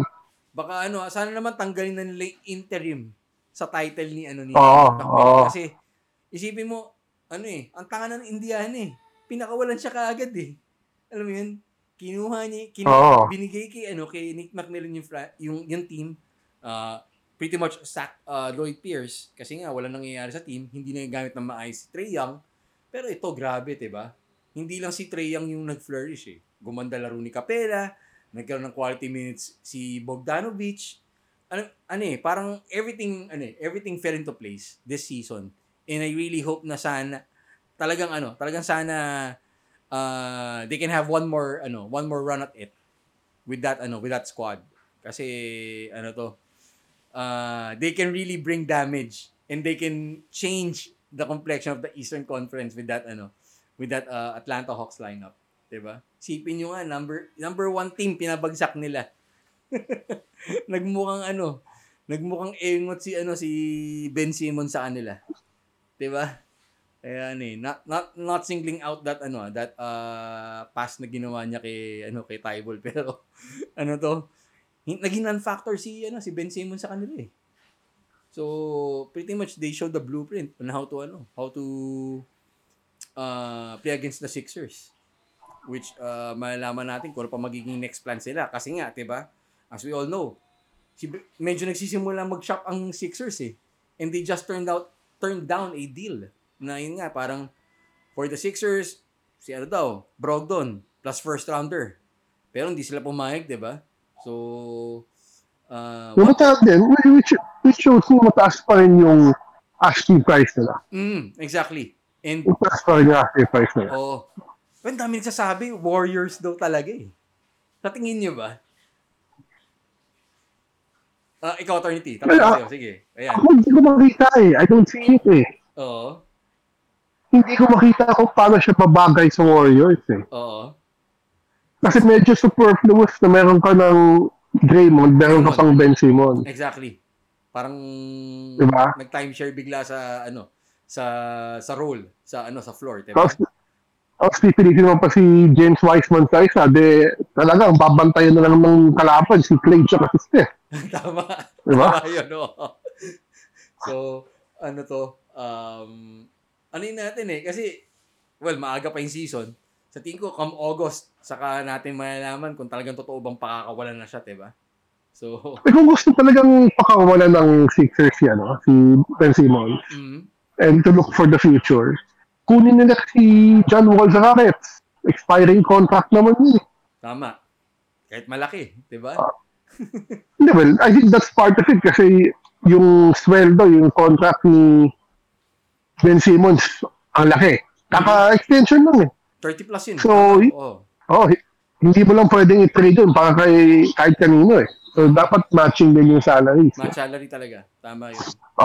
Pero feeling ko, may pag-asa pa si Ben Simmons I don't think bust siya dahil lang sa Game 7 yan. Confidence issues. Confidence issues, Confidence issues lang. Kailangan niyang kausapin si Rolando Blackman din. Confidence. Grabe, turn back the clock yun, Yoki. So, pero, I think yun nga, confidence talaga ang kulang kay Ben. Yun talaga. Kasi, as we all know, college pa lang, diba nga, sabi nga nila, next LeBron, medyo hype na siya nung nasa college actually, na-highlight din yung hindi niya pagpasok sa school diba? So, I think, yun nga, kailangan lang talaga ng hindi ko masabi proper mentoring pero, if merong taong magbibigay ng tamang mindset sa kanya on how to approach every game, how to approach and take advantage of his strengths, yun talaga Yun talaga. Sana siguro yung kaibigan nating journalist, 'di ba? Iano siya. Kausapin siya one-on-one, sabihin sa kanya may heart siya, 'di ba? May spunk, 'di ba? Can pick up the cudgels, 'di ba? Mga ganun. Sa tingin ko siya yung solution sa tingin ko. No, but I think din, Tom, to be fair to Ben Simmons. Paano kung at the end of the day, hindi siya talaga ganung klaseng player? versatile swingman siya who can defend, Oo. rebound, and make plays. Hindi lang siya scorer. Hindi scorer, Ano tama. kung ganun talaga siya? Oo. Ano kung ganun talaga siyang player? At ano pang ginagawa natin, di ba? Pero hindi ko siya i-label na bust kung ganun. Kasi, ano eh. I mean, even ngayon naman di siya bust eh. Oo. Nanalo nga ang Hawks ng Game 7. Oo, tama. Pero ano yung numbers ni Trae Young nun? Ano yung shooting percentage ni Trae Young nun?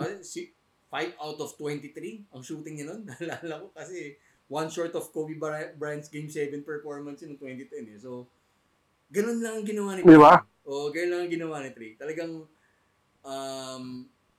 for me natalo ang Sixers dahil yun nga, yung execution nila ng huli talagang wala. Talagang Embiid lang talagang i-score. Talagang walang ibang scoring option. Ano yun? And then, let's be honest, may kinalaman din si Doc Rivers dyan. Kawawa, naging scapegoat lang si Ben Simmons. May mali siya in the game, should have taken the dunk, di ba, or whatnot, no? Pero mali din ni Doc Rivers. At the end of the day, for 26 me. point lead na blow nila, di ba? Oo. Kung hindi nila ni-squander yung lead na yon, hindi natin siguro pag-uusapan yung pero naka-move on na tayo kung ano man yung ginawa ni Ben Simmons na masama nung series na yun kasi nanalo sila sa series na yun di ba? Kung nangyari yun. Right. Tama nga rin si attorney kasi parang naging scapegoat siya ni Doc Rivers na siya yung pinakamadaling sisihin di ba? So ito Rex, parang sabihin mo na Bill Buckner si Ben Simmons dito. Kasi in a sense pwede kasi pero at the same time undeniable din na yung tingnan mo pa lang yung numbers niya. Parang talagang if you're being paid like that, you should have done more. Kahit yung sa effort lang Kahit yung shot attempts lang Kasi, I mean, kung si Trae Young, parang pangit yung percentage niya. At least he took yung shots talaga. Si Ben Simmons, parang siya nag-recoil talaga Yung hindi na siya talagang naging active dun sa offense. Di ba? Diba? Hindi na niya parang na tumira. Gumawa ng tira para sa kanya, 'di ba? Di ba may meme na lumabas na parang he was doing the Rajon Rondo where he had an open layup pero pinasa pa rin niya. Well, it happened with Rondo. Tama. 'Di ba? Naparag ko yung laban na yun, inis ako Grabe. Anyways, we just hope na mag-bounce back si Ben kasi tingin ko he's still young and kaya pa niya ilabas yung skills niya. And yun nga, he just need to unleash his offensive game. He needs to magkaroon man lang ng mid-range kung ako. Kaya man niya mag-layup Kaya niya maging aggressive mid-range lang. Kahit yun lang, okay na. Ang ganun lang yung konsensya niya. Oo. AR Smith mentality. Hennessy mentality yan, di ba? Ayan. So, eto, speaking yes, attorney, sige. Bago tayo mag-switch, sige. Well, kung gano'n lang, babalik tayo sa damn if you do, damn if you don't Kung di niya kayang tumira, di siya titira. Sabihin ng tao, dapat tumitira ka pa. Kung tira siya ng tira, wala naman siya na ipapasok. Sabihin ng tao, ba't ka tumitira? Tama. Yeah. Diba? But I agree with Rex, na for what he's being paid, you'd expect a bit more. That I can agree with, Pero like I said, di ba? Kung ang laro talaga ng tao is hindi talaga offensive inclined, ano magagawa natin? Di ba? Right. So, siguro and at the end of the day, alam naman natin ito lahat, di ba? Winning cures everything, Di ba? Nagsasabay yun, na nagsasabing, si Giannis din, hindi maka-free throw, unplayable, MVP ba yan? Nanalo ang Bucks, di ba? Ano sinasabi ng tao doon sa mga free throw ni Giannis? Wala na. Tama. Saka na ulit pag natalo. Oo, pag natalo, hindi na ulit, no? Resibo lang, no? Ay, nako. So, minsan kasi, ganun talaga, wala, ganun talaga. That's the times we live in. Prisoner of the moment, minsan tayo mga makapag-react. Exactly. Ayan, prisoner of the moment. That's the operative word right now. And ito kanina, pinag-uusapan natin, Hennessy mentality, diba? So, magkakaroon na siguro soon ng digits mentality. Kasi, di ba, nilabas na ni Scottie Pippen yung yung bourbon line niya, di ba? Yung alak niya. Nakakatawa nga for a player of his stature, nagkaroon siya ng liquor brand, di ba? And then, Akalabanin ba niya si proper number 12? Si proper 12, di ba? So, malaman natin yan, di ba? Pero konti yung laman ng digits compared to proper number 12, eh. Malaman natin. It will all boil down on quality, di ba? Pero, eto nga, di ba? Ito pa yung nakakaano. Ito pa yung mas maingay na balita ngayon kay Scottie Pippen, di ba? Kasi, he had an interview with Dan Patrick early last week about promoting the book, and then yung bourbon brand din niya, 'di ba? Pero may mga sinabi siya na talagang created a shake up within the sports casting community kasi sinabi niya he branded Phil Jackson as a racist kasi sinabi niya racially motivated daw yung last play nung game 3 of the 94 playoffs. Yun nga yung winning shot ni Tony Kukoc, 'di ba? Tapos he actually made vilifying words as well to MJ, to Phil Jackson, and Charles Barkley doon sa libro niya, which was Unguarded, set to release anytime soon. And yung mga inapakan niya, naintindihan na lang din na yun nga, he's out there marketing kung ano yung nasa libro, kung ano yung alak niya, 'di ba? Pero do you guys think na Scottie Pippen went overboard dun sa mga ginawa niya this week? Rex, your thoughts on this? Di ba napag-usapan natin yung reaction ni Charles Barkley? Parang para sa akin, dun ako mas naglilin. Parang, why now? Kumbaga, ang tanda na nila. Tapos, tama. Why dig up yung mga ganong issues in the past? Pero, I can't deny na controversial yun to charge Phil Jackson na parang racist over a play na hindi niya nagustuhan, di ba? It was documented nung The Last Dance, di ba? Na iba yung kinwento niya. Di ba? Or pwede din siguro parang pent-up frustration niya yun. Kasi parang yung documentary na yun, na yung The Last Dance, parang focus din kay Michael Jordan talaga eh. Parang ganun yung di ba? Parang may pagka tawag dito. Sa more on Jordan focused eh. Parang sila, the rest of the guys, parang naging lang talaga, parang decoration lang dun sa kay Jordan, di ba? So, maybe merong frustration dun si Scottie Pippen na parang he wasn't painted in the same light na yung gusto niya sana, di ba? Or pwedeng yung tama ng alak niya, matindi talaga. Parang naging siya, the most interesting man in the world, yung Dos Equis, yung tama sa kanya naman. Dos Equis siya. Ba yung tama kasi para magsabi ka ng ganun, yung halo siguro ng alak na yan. Ay nako. Ikaw, Attorney T, when you first saw yung balita, kasi it was all over social media, it was all over kahit sa YouTube kapag binuksan mo YouTube, tapos puro sports news yung nakikita mo sa sa timeline mo sa YouTube, yan yung unang lalabas Your thoughts yung unang nakita yung mga remarks ni Scottie Pippen? Well, yung mga ibang sinasabi niya, halimbawa yung sinabi niya kay KB, opinion na yan and partly true, I get what he's saying. Yung sinabi niya kay Barkley, not surprised, magkagalit naman talaga yung dalawa ever since Tama. Magkagalit naman talaga yung dalawa ever since Yung only controversial siguro sa akin is yung kay Phil, no? I can't really say anything kung meron pang nangyari na iba, no? If anything else happened for him to say that. But it's just what we know, no? Kung yun lang yung sa last play ni Coach, medyo mali naman yun. But if there are other instances na kaya niya sinabi racist si Phil Jackson, that's another story, no? Kung sa akin lang ganito lang yun And at the end of the day, given everything that he said, whether Phil Jackson or hindi, no? Di ba what's the difference sa mga pinagsasabi ni Pippen sa mga pinaggagawa ni Jordan to The Last Dance? Okay. I see where you're going. Di ba? Kay Gary Payton, pinagtatawan yun sa iPad. Oo. Di ba, wala sa better term, kakupalan din yun. Oo, tama. Tsaka yung sinabi niya Kay George Karl, di ba kakupalan din yun? Right.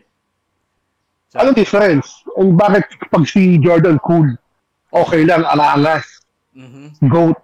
Pag si Pippen, ano ba to? Lasing ba to? Early onset CTE na ba to?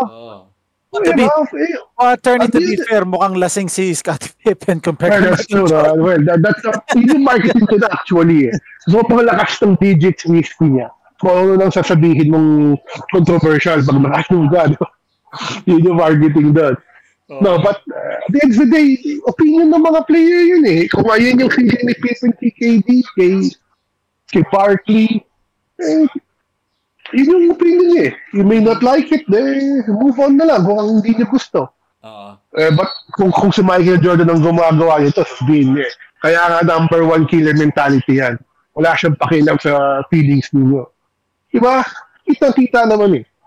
Pero umiinom din si Jordan sa documentary Umiinom nga, tsaka mukhang high nga sa mata niya. Yata, Napoleon brand yata. Napoleon. BSOP. So, anyway, ganun talaga eh. The only controversial I'll agree with Rex is yung sasabihin mo racist si Phil Jackson.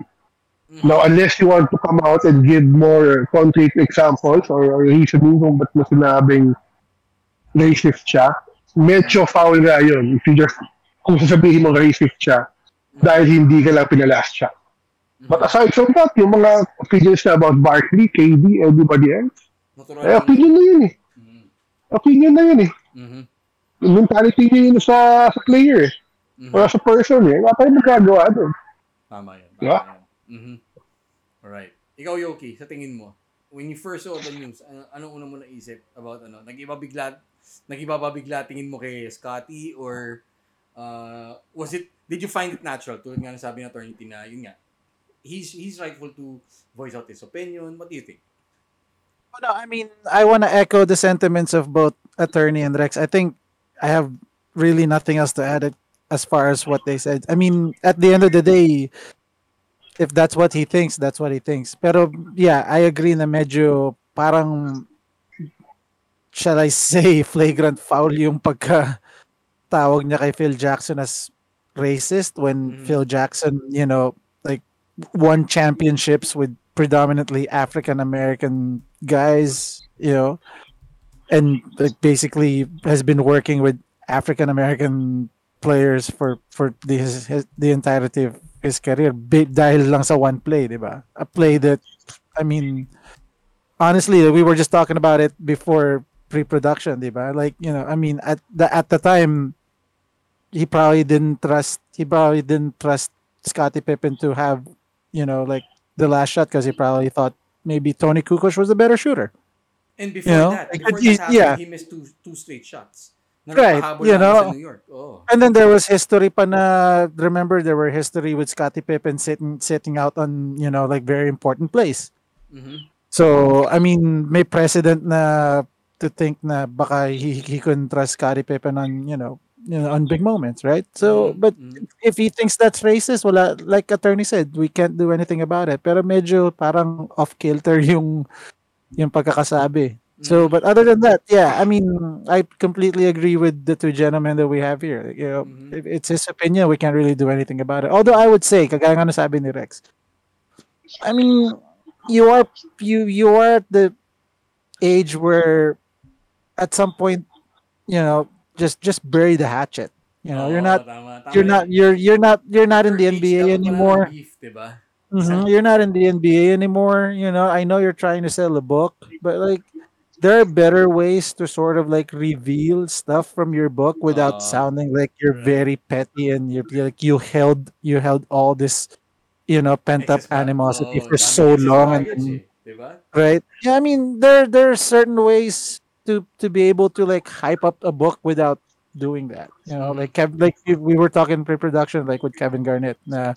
Very intense, and his book was very intense, pero we never really heard from him saying that, I always hated so and so, and I mean, because Kevin Garnett showed it on the floor. Like if he hated you, he will quote, Honey Nut Cheerios, whatever. So, Tama. but yeah, I mean, what are we gonna do? Like he looks like he's dealing with a lot of stuff. He lost his son, like Mhm. personal matters. Maybe we should also give him a break, but at the same time, maybe he should also like lay low on the media He appearances needs to for. lay low kasi lahat galit sa Mhm. kanya eh. Like Yeah. from his co-ESPN. I'm not really sure if he's going back to ESPN though. Tapos Yeah, it's one thing na si Kevin Durant ang magalit sa because he's a sensitive little bitch, oh yeah. right? Pero if everybody else, if Charles Barkley is telling you like, dude, we're too old for this, yeah, Uh-huh. you know you're too old for this. As honest as it gets, 'di ba? From Chuck as Mhm. always, 'di ba? So Mhm. Sa akin lang po, again, going back to standards, no? mhm. You will have everything which Yoki just said is Mhm. applicable to Scottie Pippen, Michael Jordan, and Shaq. Mhm. I agree. Oo. Eh, Tama. Tama 'yan. Yeah. Mhm. So, ang sa akin lang, if the media wants to vilify Scottie Pippen, they're entitled to do so. Mhm. do you But there think, have been other attorney, players. do you think it's because the Scottie Pippen was out of the media limelight for so long that when it came out na ganito yung mga sinasabi niya, it's kind of like news? Kasi we all know Shaq has alam naman natin na madaling mapikon si Shaq and alam naman natin na si Michael Jordan as far as personality ever since Yeah, is I take ganun. it personally. Do you Everything. think yeah? Do you think it didn't help the hindi expose si Scottie Pippen sa media until recently and then to the point na when he started revealing something yun ang naging backlash sa kanya. Partly, no? It's partly because people still view him as a sidekick. Mm. Kaya ganun yung treatment sa kanya. If he was, Mm. let's, Yes, sir. although they say, of course, the great Scottie Pippen, di ba? But at the back of their minds, the great Scottie Pippen was a sidekick. Kaya yung level of respect with yung quote-unquote number one options, Jordan, O'Neal, Barkley, etc. Iba. Mhm. Tama. At So saka I think that's part of it. No? to echo what Attorney T also mentioned, I think this is a good example na prisoner of the moment, 'di ba? Na parang yun kagad na tinitingnan. Yung sinasabi lang ni Scottie Pippen yung sinasabi, 'di ba? Parang they don't look on these other figures na ganun din magsabi, any different approach though, 'di ba? Tulad ni Barkley, tulad ni MJ, tulad ni Shaq, 'di ba? So Say Sia. yan si Zeke. Say Sia, di ba? Si Zeke Oh. kasama din, 'di ba? So I think yun nga best as Attorney T would always best describe it, prisoner of the moment yung si Pippen kasi nga, 'di ba? Siya yung nagsabi, siya yung nagbitaw nito ngayon eh. Siya yung nasa highlight, siya yung nasa center stage ngayon. Prisoner of alcohol. No? Prisoner of alcohol. No? Prisoner of alcohol yan. Tingnan mo, abangan mo yung susunod niyang sasabihin. Konektado yan sa digit bourbon whiskey niya. Whiskey nga ba, sabi niya, give me the last shot, Phil. Give the last shot. Gusto yung bote. no. Oo. Okay. Give me the last shot. Gusto yung bote. Sana Papunta lahat yan. Sana napapakinggan tayo ng marketing team ni Scottie Pippen para sa atin yung royalty ng na yan, ng concept na yan. Di ba? Kahit sa advertising, di ba? Tatlo sila sa mesa. Sabay tatagay si Jackson. Kasama niya si coach sa si Pippen. Sa line niya, take the last shot, Scottie. Di ba? Tapos bibigyan niya Di ba? yung ball. May sponsor na tayo. May sponsor na. I-email na natin yung Okay yan.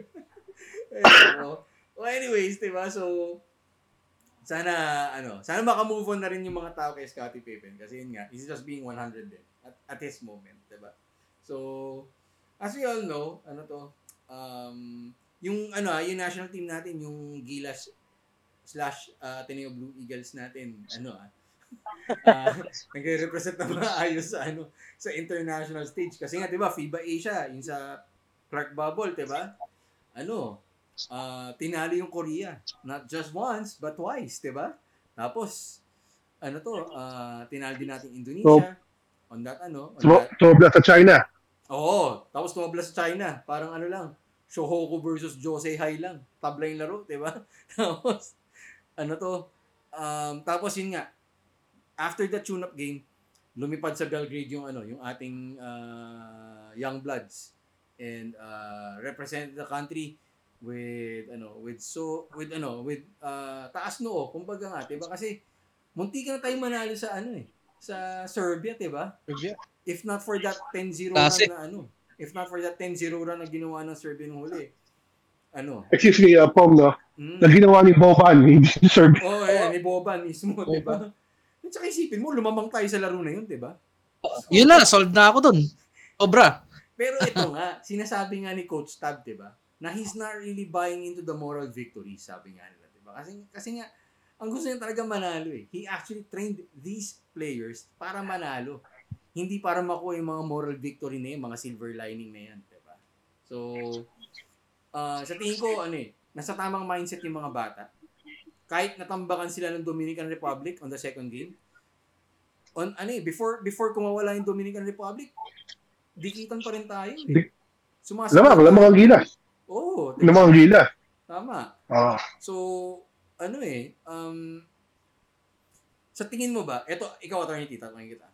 Sa tingin mo ba, kailangan pa rin ba ng PBA reinforcement itong sistema ngayon ng Gilas?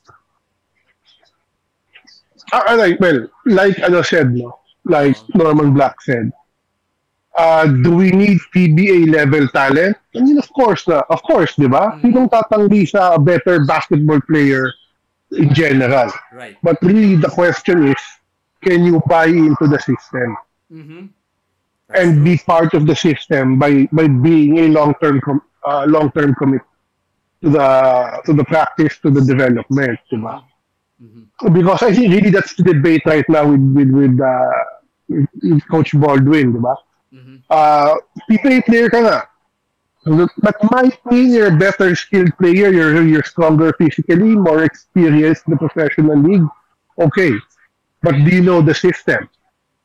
That's a big question. So, di ba? Ang trade-off doon, for me, would be, can we make up, I'm just speculating here, but siguro ang way of thinking ni Baldwin is, can we make up skill and physical talent and everything as compared to the lack of experience or involvement with the system?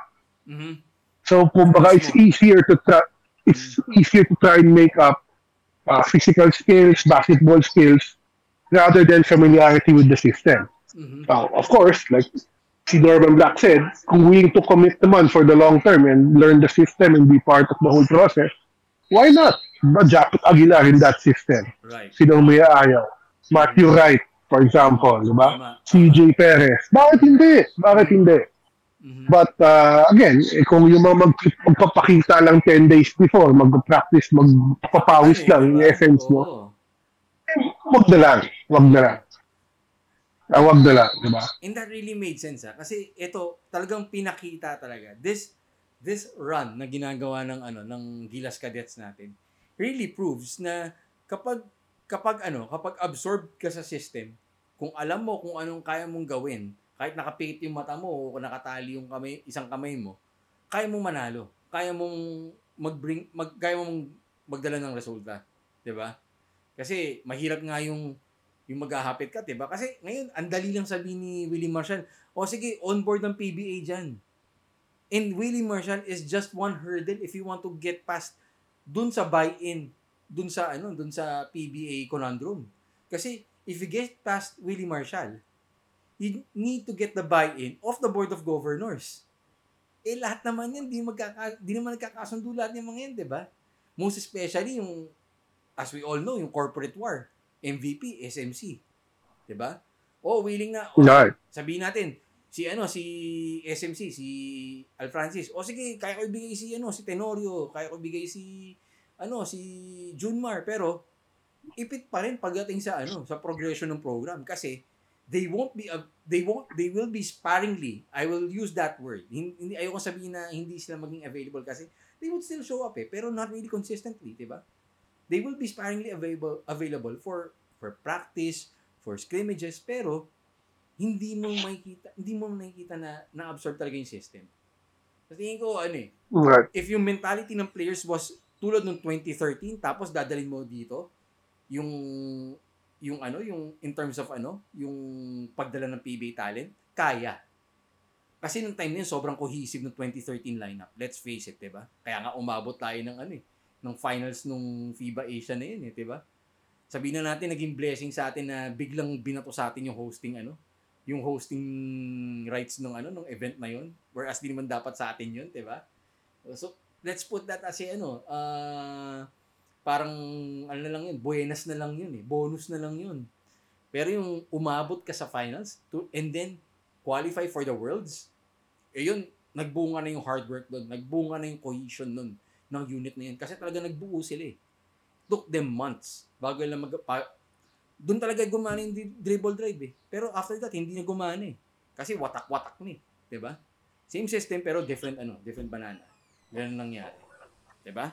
So ikaw Rex, sa tingin mo paano natin ma-reinforce yung involvement ng PBA dito now na maganda yung pinapakita ng mga bata and we have 2 years to go before 2023? Yun nga, parang may 2 years to develop and based pa lang dun sa nakita natin, yung early na nakikita natin, parang kung yung pa lang sa Serbia at this point in time ng preparation nila na maaga pa, nakakasabay na sila sa mga yon at more pagdating ng 2023. And begs din yung question na parang kailangan pa ba nga natin ng PBA kung ngayon pa lang parang sila pa lang nakakasabay na sila. And what more pa kung 2 years later mas cohesive na sila, mas familiar sila lalo dun sa vision ni Baldwin. I think kaya na natin without yung PBA. Pero personally ako syempre yung bias ko parang gusto ko makita yung best players talaga yung pinaka-talented which is nasa PBA. Pero yun nga yung parang na-force tayo dun sa magpipiliin natin saan ba tayo yung commitment ng players o yung sa talent. Kasi nandiyan na yung system di ba? Nandiyan na yung system. Pero if the best players couldn't commit dun sa system and dun sa timeline, dun na lang ako dun sa from the start nandun na and ngayon pa lang papakita na nilang nakakasabay sila yung number 5 rank team in the world. Doon na ako sa no need na sa PBA siguro. Pero kasi naalala ko yung unang Gilas version, 'di ba? Parang nag-start out sila Chris Chu, sila Casio. Right. Tapos nung malapit na yung FIBA Worlds, ako yung qualifier. Parang doon bigla nang hiram ng mga Asi, mga Kelly Williams, ng mga Ranidel. Okay, parang naisip dati, 'di ba? Parang di sana from the start ganoon na lang ginawa. Hindi ko yung Gilas na yun sobrang ancient na noon, prehistoric, parang ibang-iba yung Gilas ngayon Parang kahit yung mga yung physical build ng players ngayon pa lang ang layo sobra dun sa panahon na yun nila Toroman Kita mo yung sila Navarro, sila Tamayo, di ba? Parang ang hahaba nung mga parang siyempre si Balti yung pinakamagaling talaga kaya ang lakas na yung bibida mo, attorney. Parang yung mga Atenista, attorney, di ba? Ibida rin yung mga Atenista, di ba? Yung mga Dwight Ramos, LeBron Lopez. Grabe, attorney, wag niya nang paglaruin sa UOP yan. Di ba? Grabe, parang imagine mo, parang high school na biglang nag-exam for grade 3. Parang ganun yung dating siguro nila dun. Kaya pagsabay sa Serbia, tapos mga kalaban, mga UST.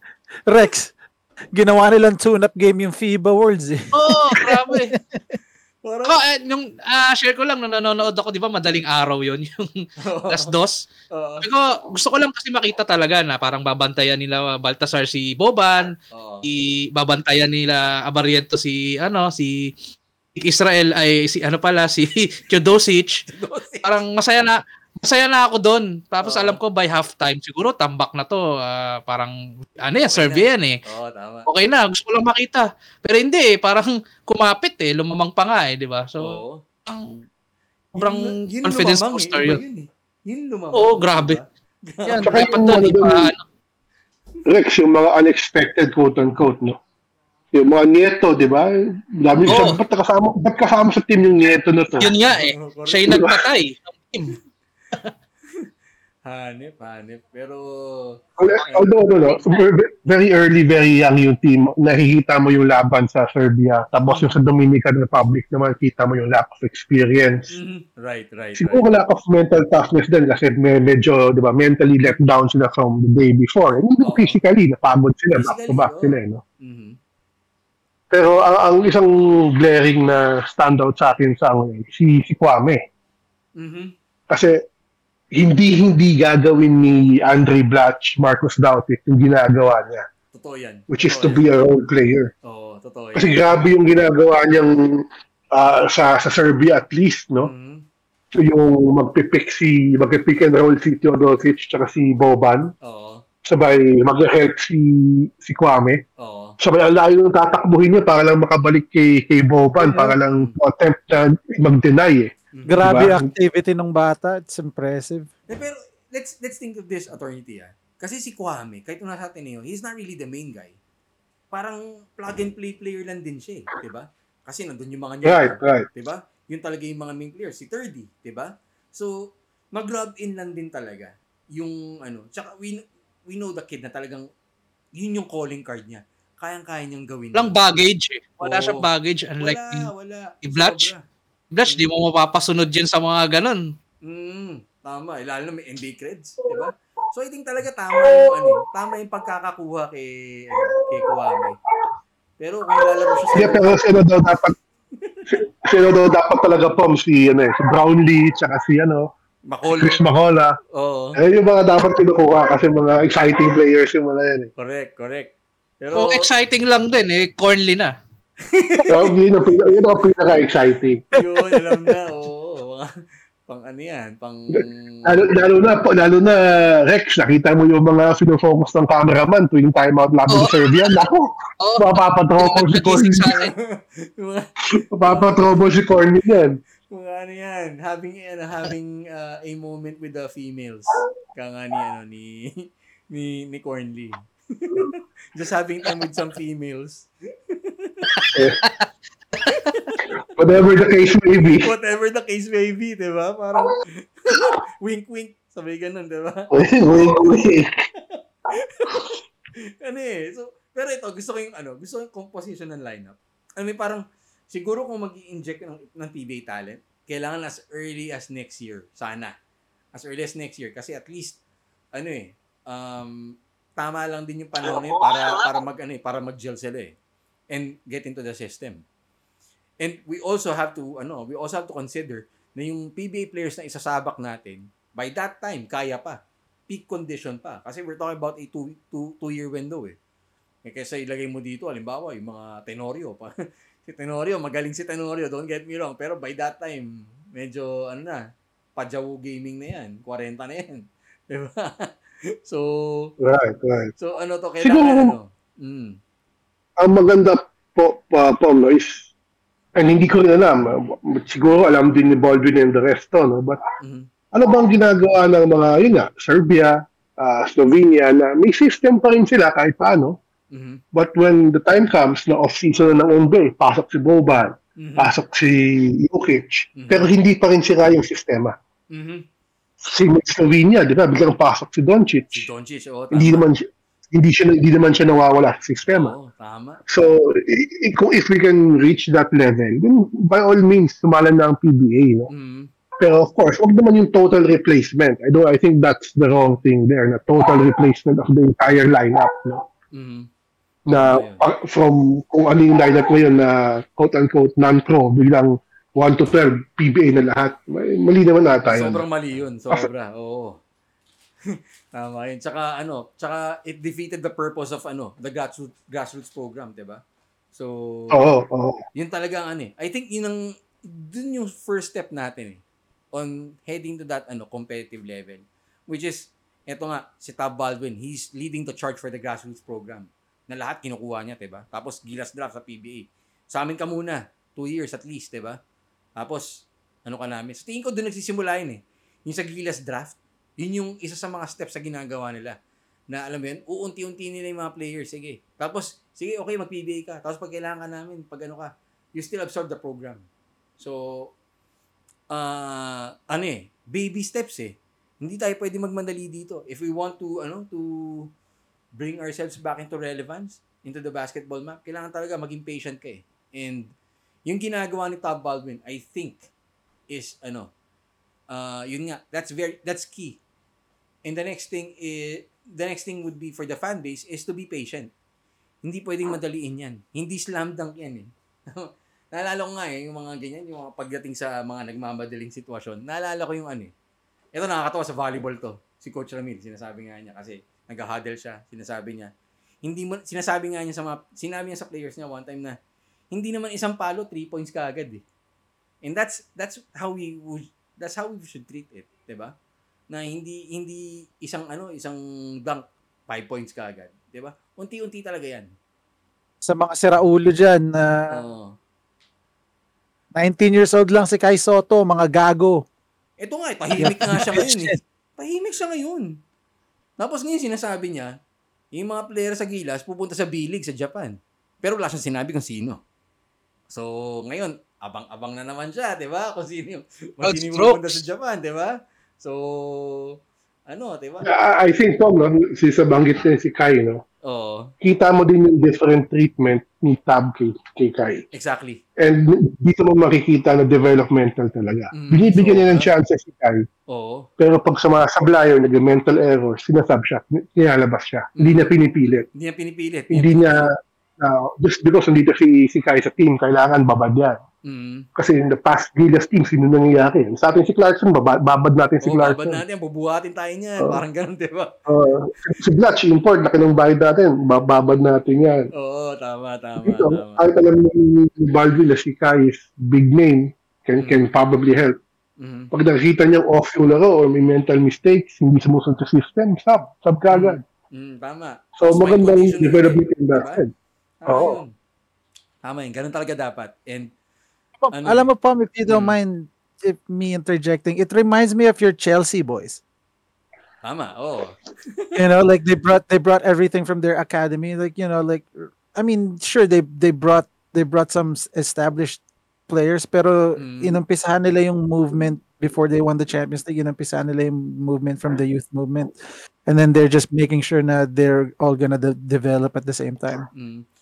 And I think that's gonna do great. Yeah, I mean, your Chelsea boys won the Champions League with guys ranging from 24 years old and older in their starting 11. And I think that's what I'm not sure if Tab Baldwin is watching the Premier League, but I think that's what he's doing with Gilas. Like, I'll take all these young guys.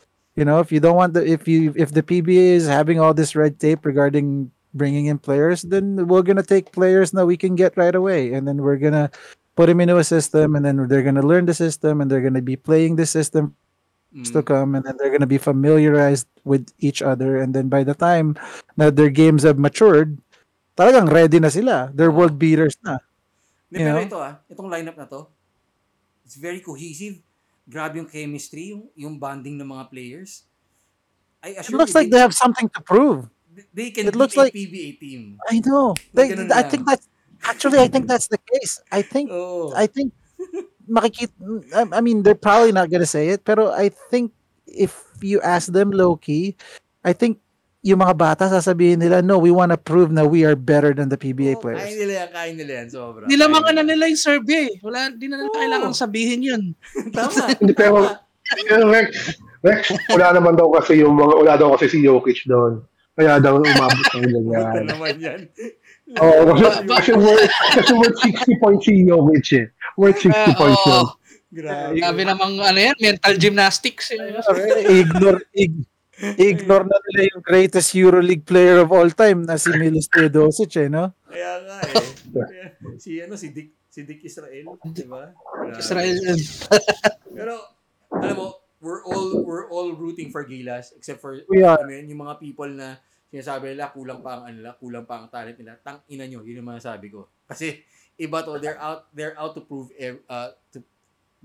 the doubters wrong. And big ups to Coach Todd Baldwin kasi iba talaga yung sistema na iba yung disiplina na siniset niya. Well, but that's the first key for Gilas to succeed. Just fucking keep Todd Baldwin as their coach. Dapat talaga. Yun din yung gusto ko sabihin, parang if we could find a way to keep talaga si Baldwin na parang hindi siya lilipat ng ibang bansa, dito lang. Oo.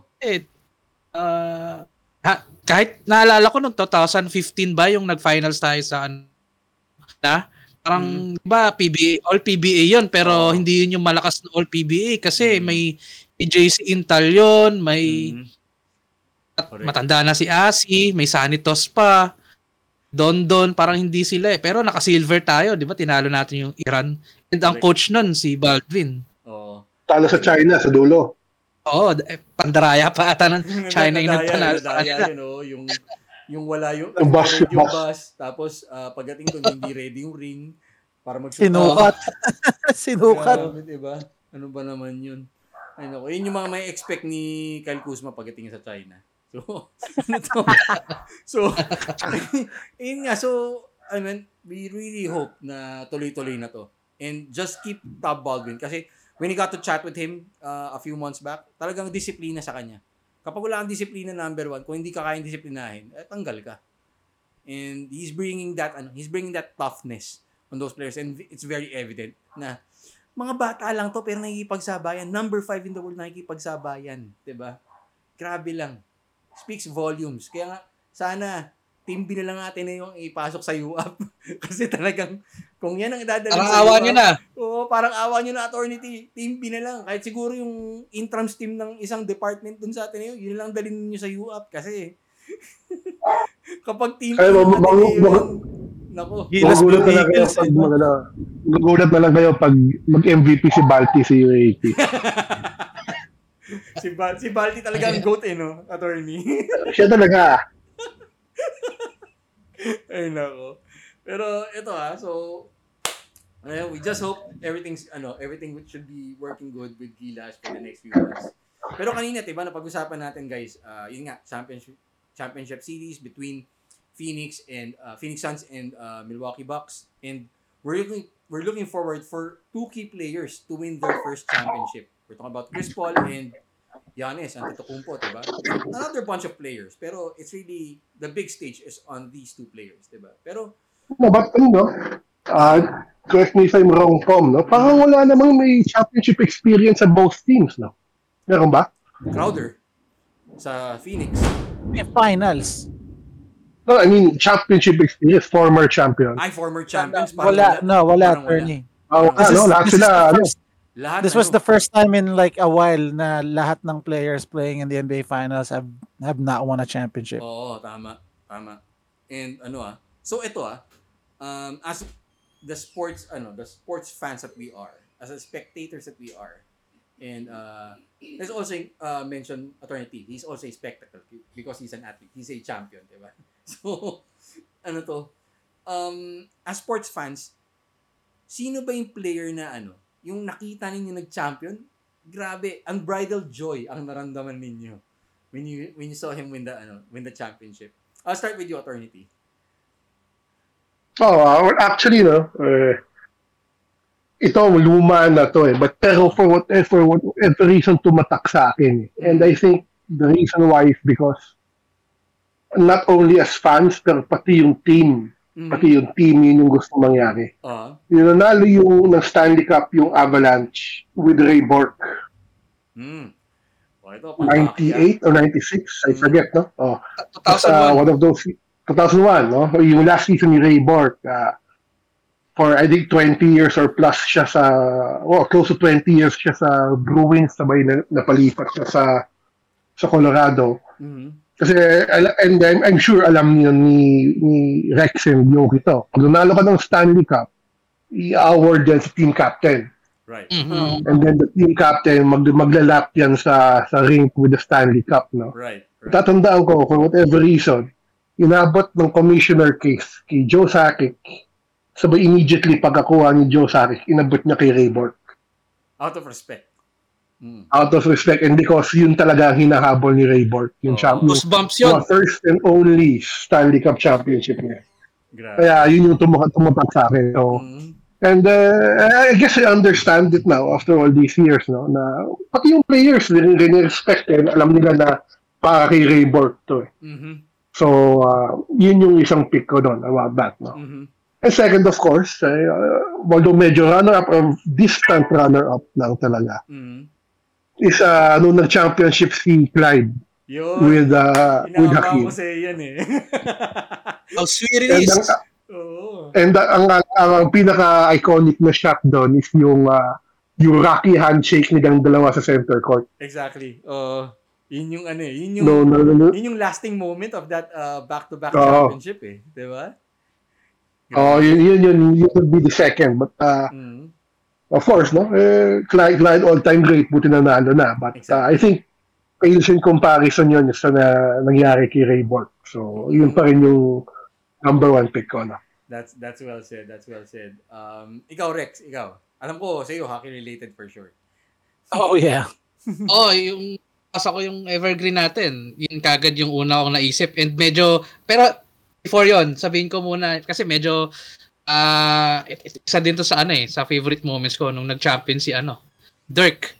Okay. Kasama pa niya si Peja nung nag-champion yung Dallas eh. So, actually, dami sa team na yun. Pati si Kidd, di ba? Jason Kidd. Si Kidd. Nag-champion din sa team na yan. Kasi, kung tutuusin, 2011, that time, dapat si Miami. Dirk, I guess, dapat may dalawa na siyang titles eh. Kasi yung una, natalo sila sa Miami sa finals, yung 2006, 0-0 lead na nasayang nila.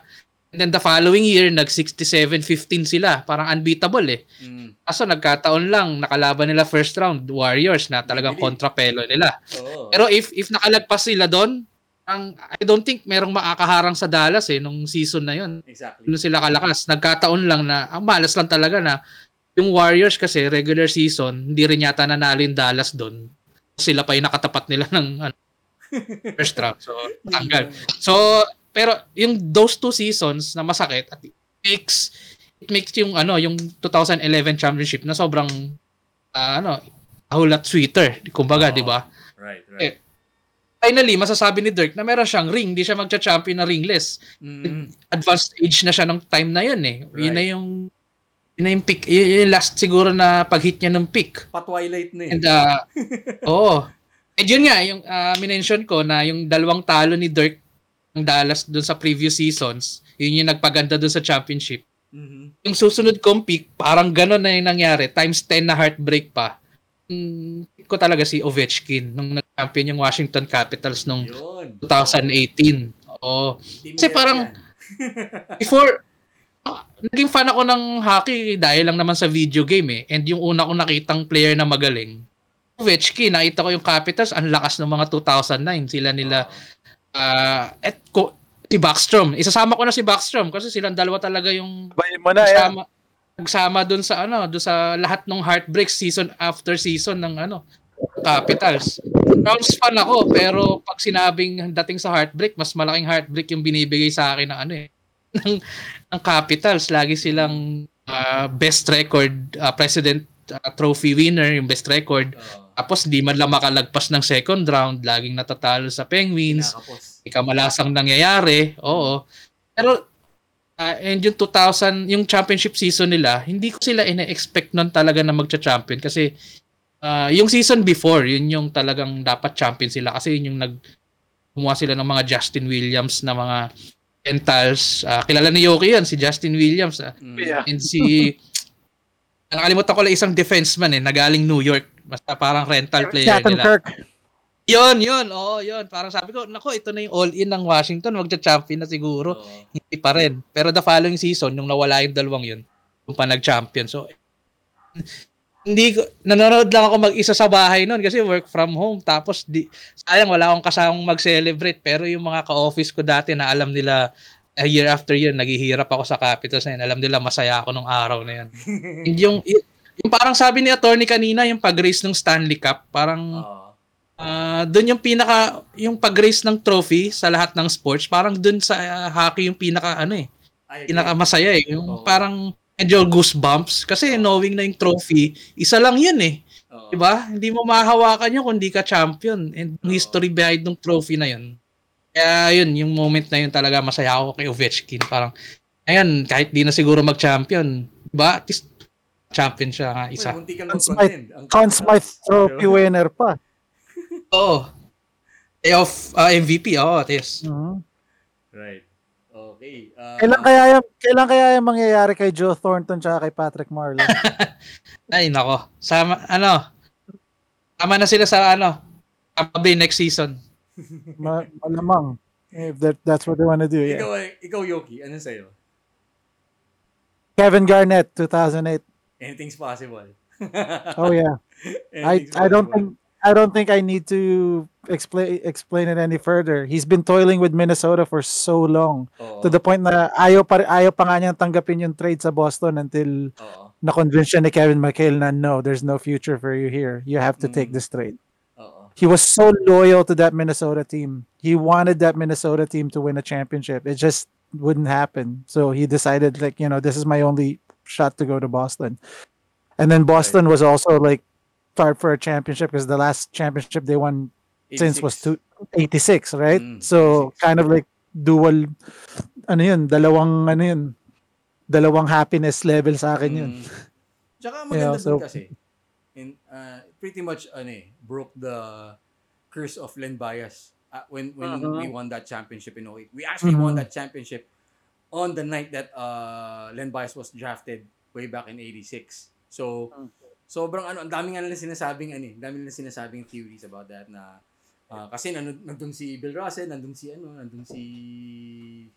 Hondo, and the date was 6/17, so it was really rightful na manalo ang yeah. And it makes it so much sweeter kasi it's against the Lakers and then they blew out the Lakers in game 6. Tama. Right? So it made it so much sweeter. Pero yung emotion ni Kevin Garnett, I know we were talking about a while ago about Chris Paul, and I was saying that I don't think Chris Paul is gonna let this opportunity slide. And I know that Paul Pierce won the Finals MVP in that series, pero you can tell from that series, talagang when Kevin Garnett went to the finals, like, no, this is my title to win. Right. I'm not letting this go. The intensity niya talaga, you can tell na talagang pretty much a decade of mediocrity with Minnesota. He had one very good, Minnesota has one very good run when they reached the Western Conference Finals in, I want to say 2003, 2004. 04. Right. 04. Right. And then pretty much everything else, it's either missing the playoffs or first round exit. This was the first, this was the first, and, like first time in a while, and before he reached the finals again. In 2010, but this was the first, and then you can tell from game 1 on. I know it went to 6 games, but from game 1 on, talagang locked in na siya. He wanted to win the championship, and he deserves it. He deserves it. Right. Yeah. So sa akin dalawa actually. Okay, and both are from my home teams. Kumbaga, first one would be si John Lester, from the Red Sox. I would highlight yung 07 season niya. He won 2 championships with Boston, 07 and 2013. Yung 2007 kasi, he came back from cancer treatment and parang wala nangyari sa kanya. He actually inspired that team to win it all. And to consider yung comeback nila no ALCS, they were down 3-1 against Cleveland. Nung napalo na nila yon, yung ALCS, parang ako sinasabi ko, panalo na to. They have it in the bag. And they just swept Colorado nung World Series nung taon na yon. And yung championship kasi niyan, it also proved that 04 wasn't a fluke. So nagsama-sama lang lahat and that's why I picked yung championship run with John Lester's comeback season from cancer. Tapos number 1 para sa akin my favorite Pittsburgh Steeler after Troy Polamalu, si Jerome Bettis. So the boss. So as we all knew, nagkaroon ng ingay si Jerome Bettis mid-90s na and they had that championship run in 95 with Cordell Stewart. Pareho pa silang rookie ni if I'm not mistaken, pareho pa silang rookie ni Hines Ward nung time na yun And then they fell short against Dallas nung Super Bowl 30. And then yung retirement season niya 2005. Nakakatawa kasi he almost cost the Steelers the game no AFC Championship when he fumbled the ball sa end zone. Buti lang naagapan ni Roethlisberger na hindi makawala yung counter attack ng Colts noong time na yon. So it was very fitting na he closed out his career. Talagang literal bust up kasi he finished his career in his hometown state sa Detroit where they won against the Seattle Mariners. Ano pa yun? Sino ba yung QB ng Seattle nun? Si Hasselbeck. Si Hasselbeck. Oh, si Hasselbeck. Si Hasselbeck. Oh. Yeah, si Hasselbeck. So Heinz Ward might have won the MVP of the Super Bowl, pero para sa akin mas memorable yung run na ni Heinz Ward ni Jerome Bettis heading to the championship. Talagang literal bus stop talaga. Final stop to his hometown in Detroit. Sobrang happy ako para sa kanya. Hindi muntikan pa siya maging scapegoat yan Ayun nga diba? Sa championship game. Right. So sa championship game. Yun nga, kahit alam mo yun, para sa akin lang first and only championship yata ni Betis yun. So, yung pa yung nagpaganda doon para sa akin. Kaso nga alam, muntikan na niya mapatalo, diba? Twice on that same season. Sipin nyo na lang. Big what if. Ayun. So, siguro honorable mentions. Do you guys have any honorable mentions? Kasi ako, pwede kong honorable mention as a team. Para sa akin, 2016 Cubs. I was gonna say that. You beat me to it. Kasi, as we all know, Curse of the Billy Goat, sobrang tagal na, diba? They had the chance in 2003, pero Steve Bartman happened. So it's not Steve Bartman. Let it rest, man. Yeah, they had another game. They had another game to win that series. Mm-hmm. Pero yun nga. Papa June. Si Papa June. Yun pa rin. Papa June Limpot. Ay, oo, tama. Nasabi mo pala. Pero yung totoo yun, ha? Totoo yun. 2006. Oo, sa Pure Foods yun Imagine mo, star player ka, tapos conference every season. Isang beses ka lang nag-champion, di ba?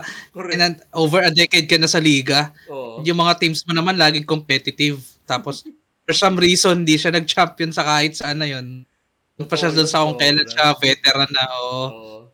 Totoo yun. Naalala ko yun, napalad ko yung huling laro na yun. Tapos, yun yata first championship yata ni Coach Ryan Gregorio. Tapos, parang hina-highlight, they were actually highlighting more. Yun nga, first championship ni Limpot na he deserves this, blah, blah, blah, sinasabi nila. Which is true naman, di ba? Kaya, tama yun. Tama yun, Rex. Tama. Oo. So, yun nga. And, if I may, kung nabanggit natin yung 06, yung 2016 Cubs, let's also not forget 2004 Red Sox tsaka 2005 Chicago White Sox. Ito yung mga cursed teams na nanalo before the Cubs did. Kasi diba, alam natin sa Red Sox, Curse of the Bambino, 86 years. Nagpaganda pa doon yung 03 comeback nila, diba? Against the Yankees ng ALCS. Tapos, especially it's coming off a year when they blew the series against the Yankees. Yung Game 7. Yung Aaron Boone home run, walk-off. Aaron Boone home run, tapos yung katangahan ni Grady. Aaron fucking Boone. Ni Grady Little, diba? Sobra yun Tapos, 05 White Sox, yun nga, yung Black Sox scandal. After that, they didn't win a championship until 2005. Yun talagang team effort din yun Walang star player, 'di ba? In that lineup. Talagang lang talaga. Quote unquote will to win lang talaga yan. Panalo sa kanila. Kayo guys, any other honorable mentions para sa inyo? Para sa akin si Randy Johnson, yung kaisa ng championship niya. Sa Diamondbacks. Arizona. Sa Diamondbacks. MVP pa siya noon on that series. Again, with Kurt Schilling. The way he won it too. Grabe, yun Nung nakita, medyo kinilabutan nga ako nung mga bandang 8th inning yata, 7th inning. After makascore si Alfonso Soriano, he went all the way to the bullpen para mag-warm up. Parang, oh shit, parang This on Bumgarner moment. Oo, tama. Parang Bumgarner moment eh, di ba? So, ano to? Tapos yung pagpasok niya, may impact talaga. Kasi walang nakascore eh.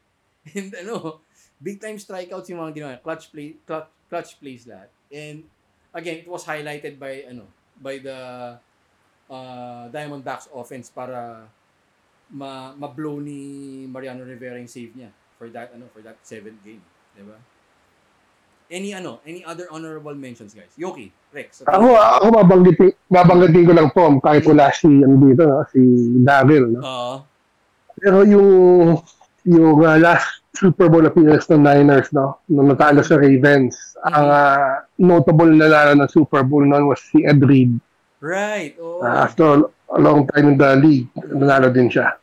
Tama. Nung tama yun yung bin-round out na Super Bowl eh. Oo. Diba? The blackout. Fireball. Oo. Yun yung nag-pass interference daw si Jimmy Smith eh.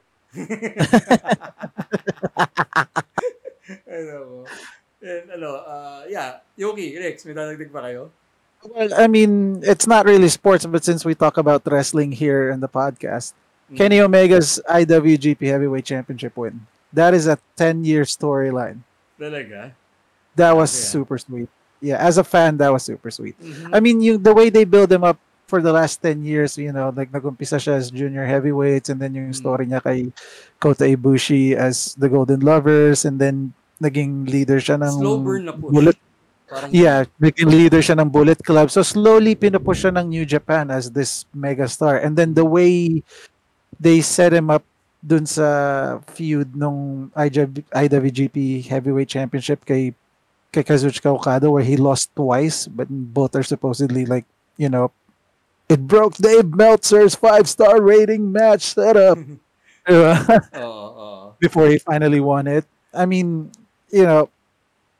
as a wrestling fan, that was like, I know it's not, it's not real sports, pero talagang kung sinubaybayan mo si Kenny Omega through, at the very least, the last 5 years of his New Japan run, talagang when he won the championship, you're like, finally, this is it. Right. Tama yan. And of course, siguro kung wrestling lang din, sama natin yung yung only championship rather of both wrestlers, si Eddie Guerrero at si Chris Benoit. Diba? Yes. Right. Well deserved. Sobra. Those were good matches, for sure. Si Kofi Kingston. Right, Kofi Kingston yan. Sobra yan. Feel good moment yan, sobra.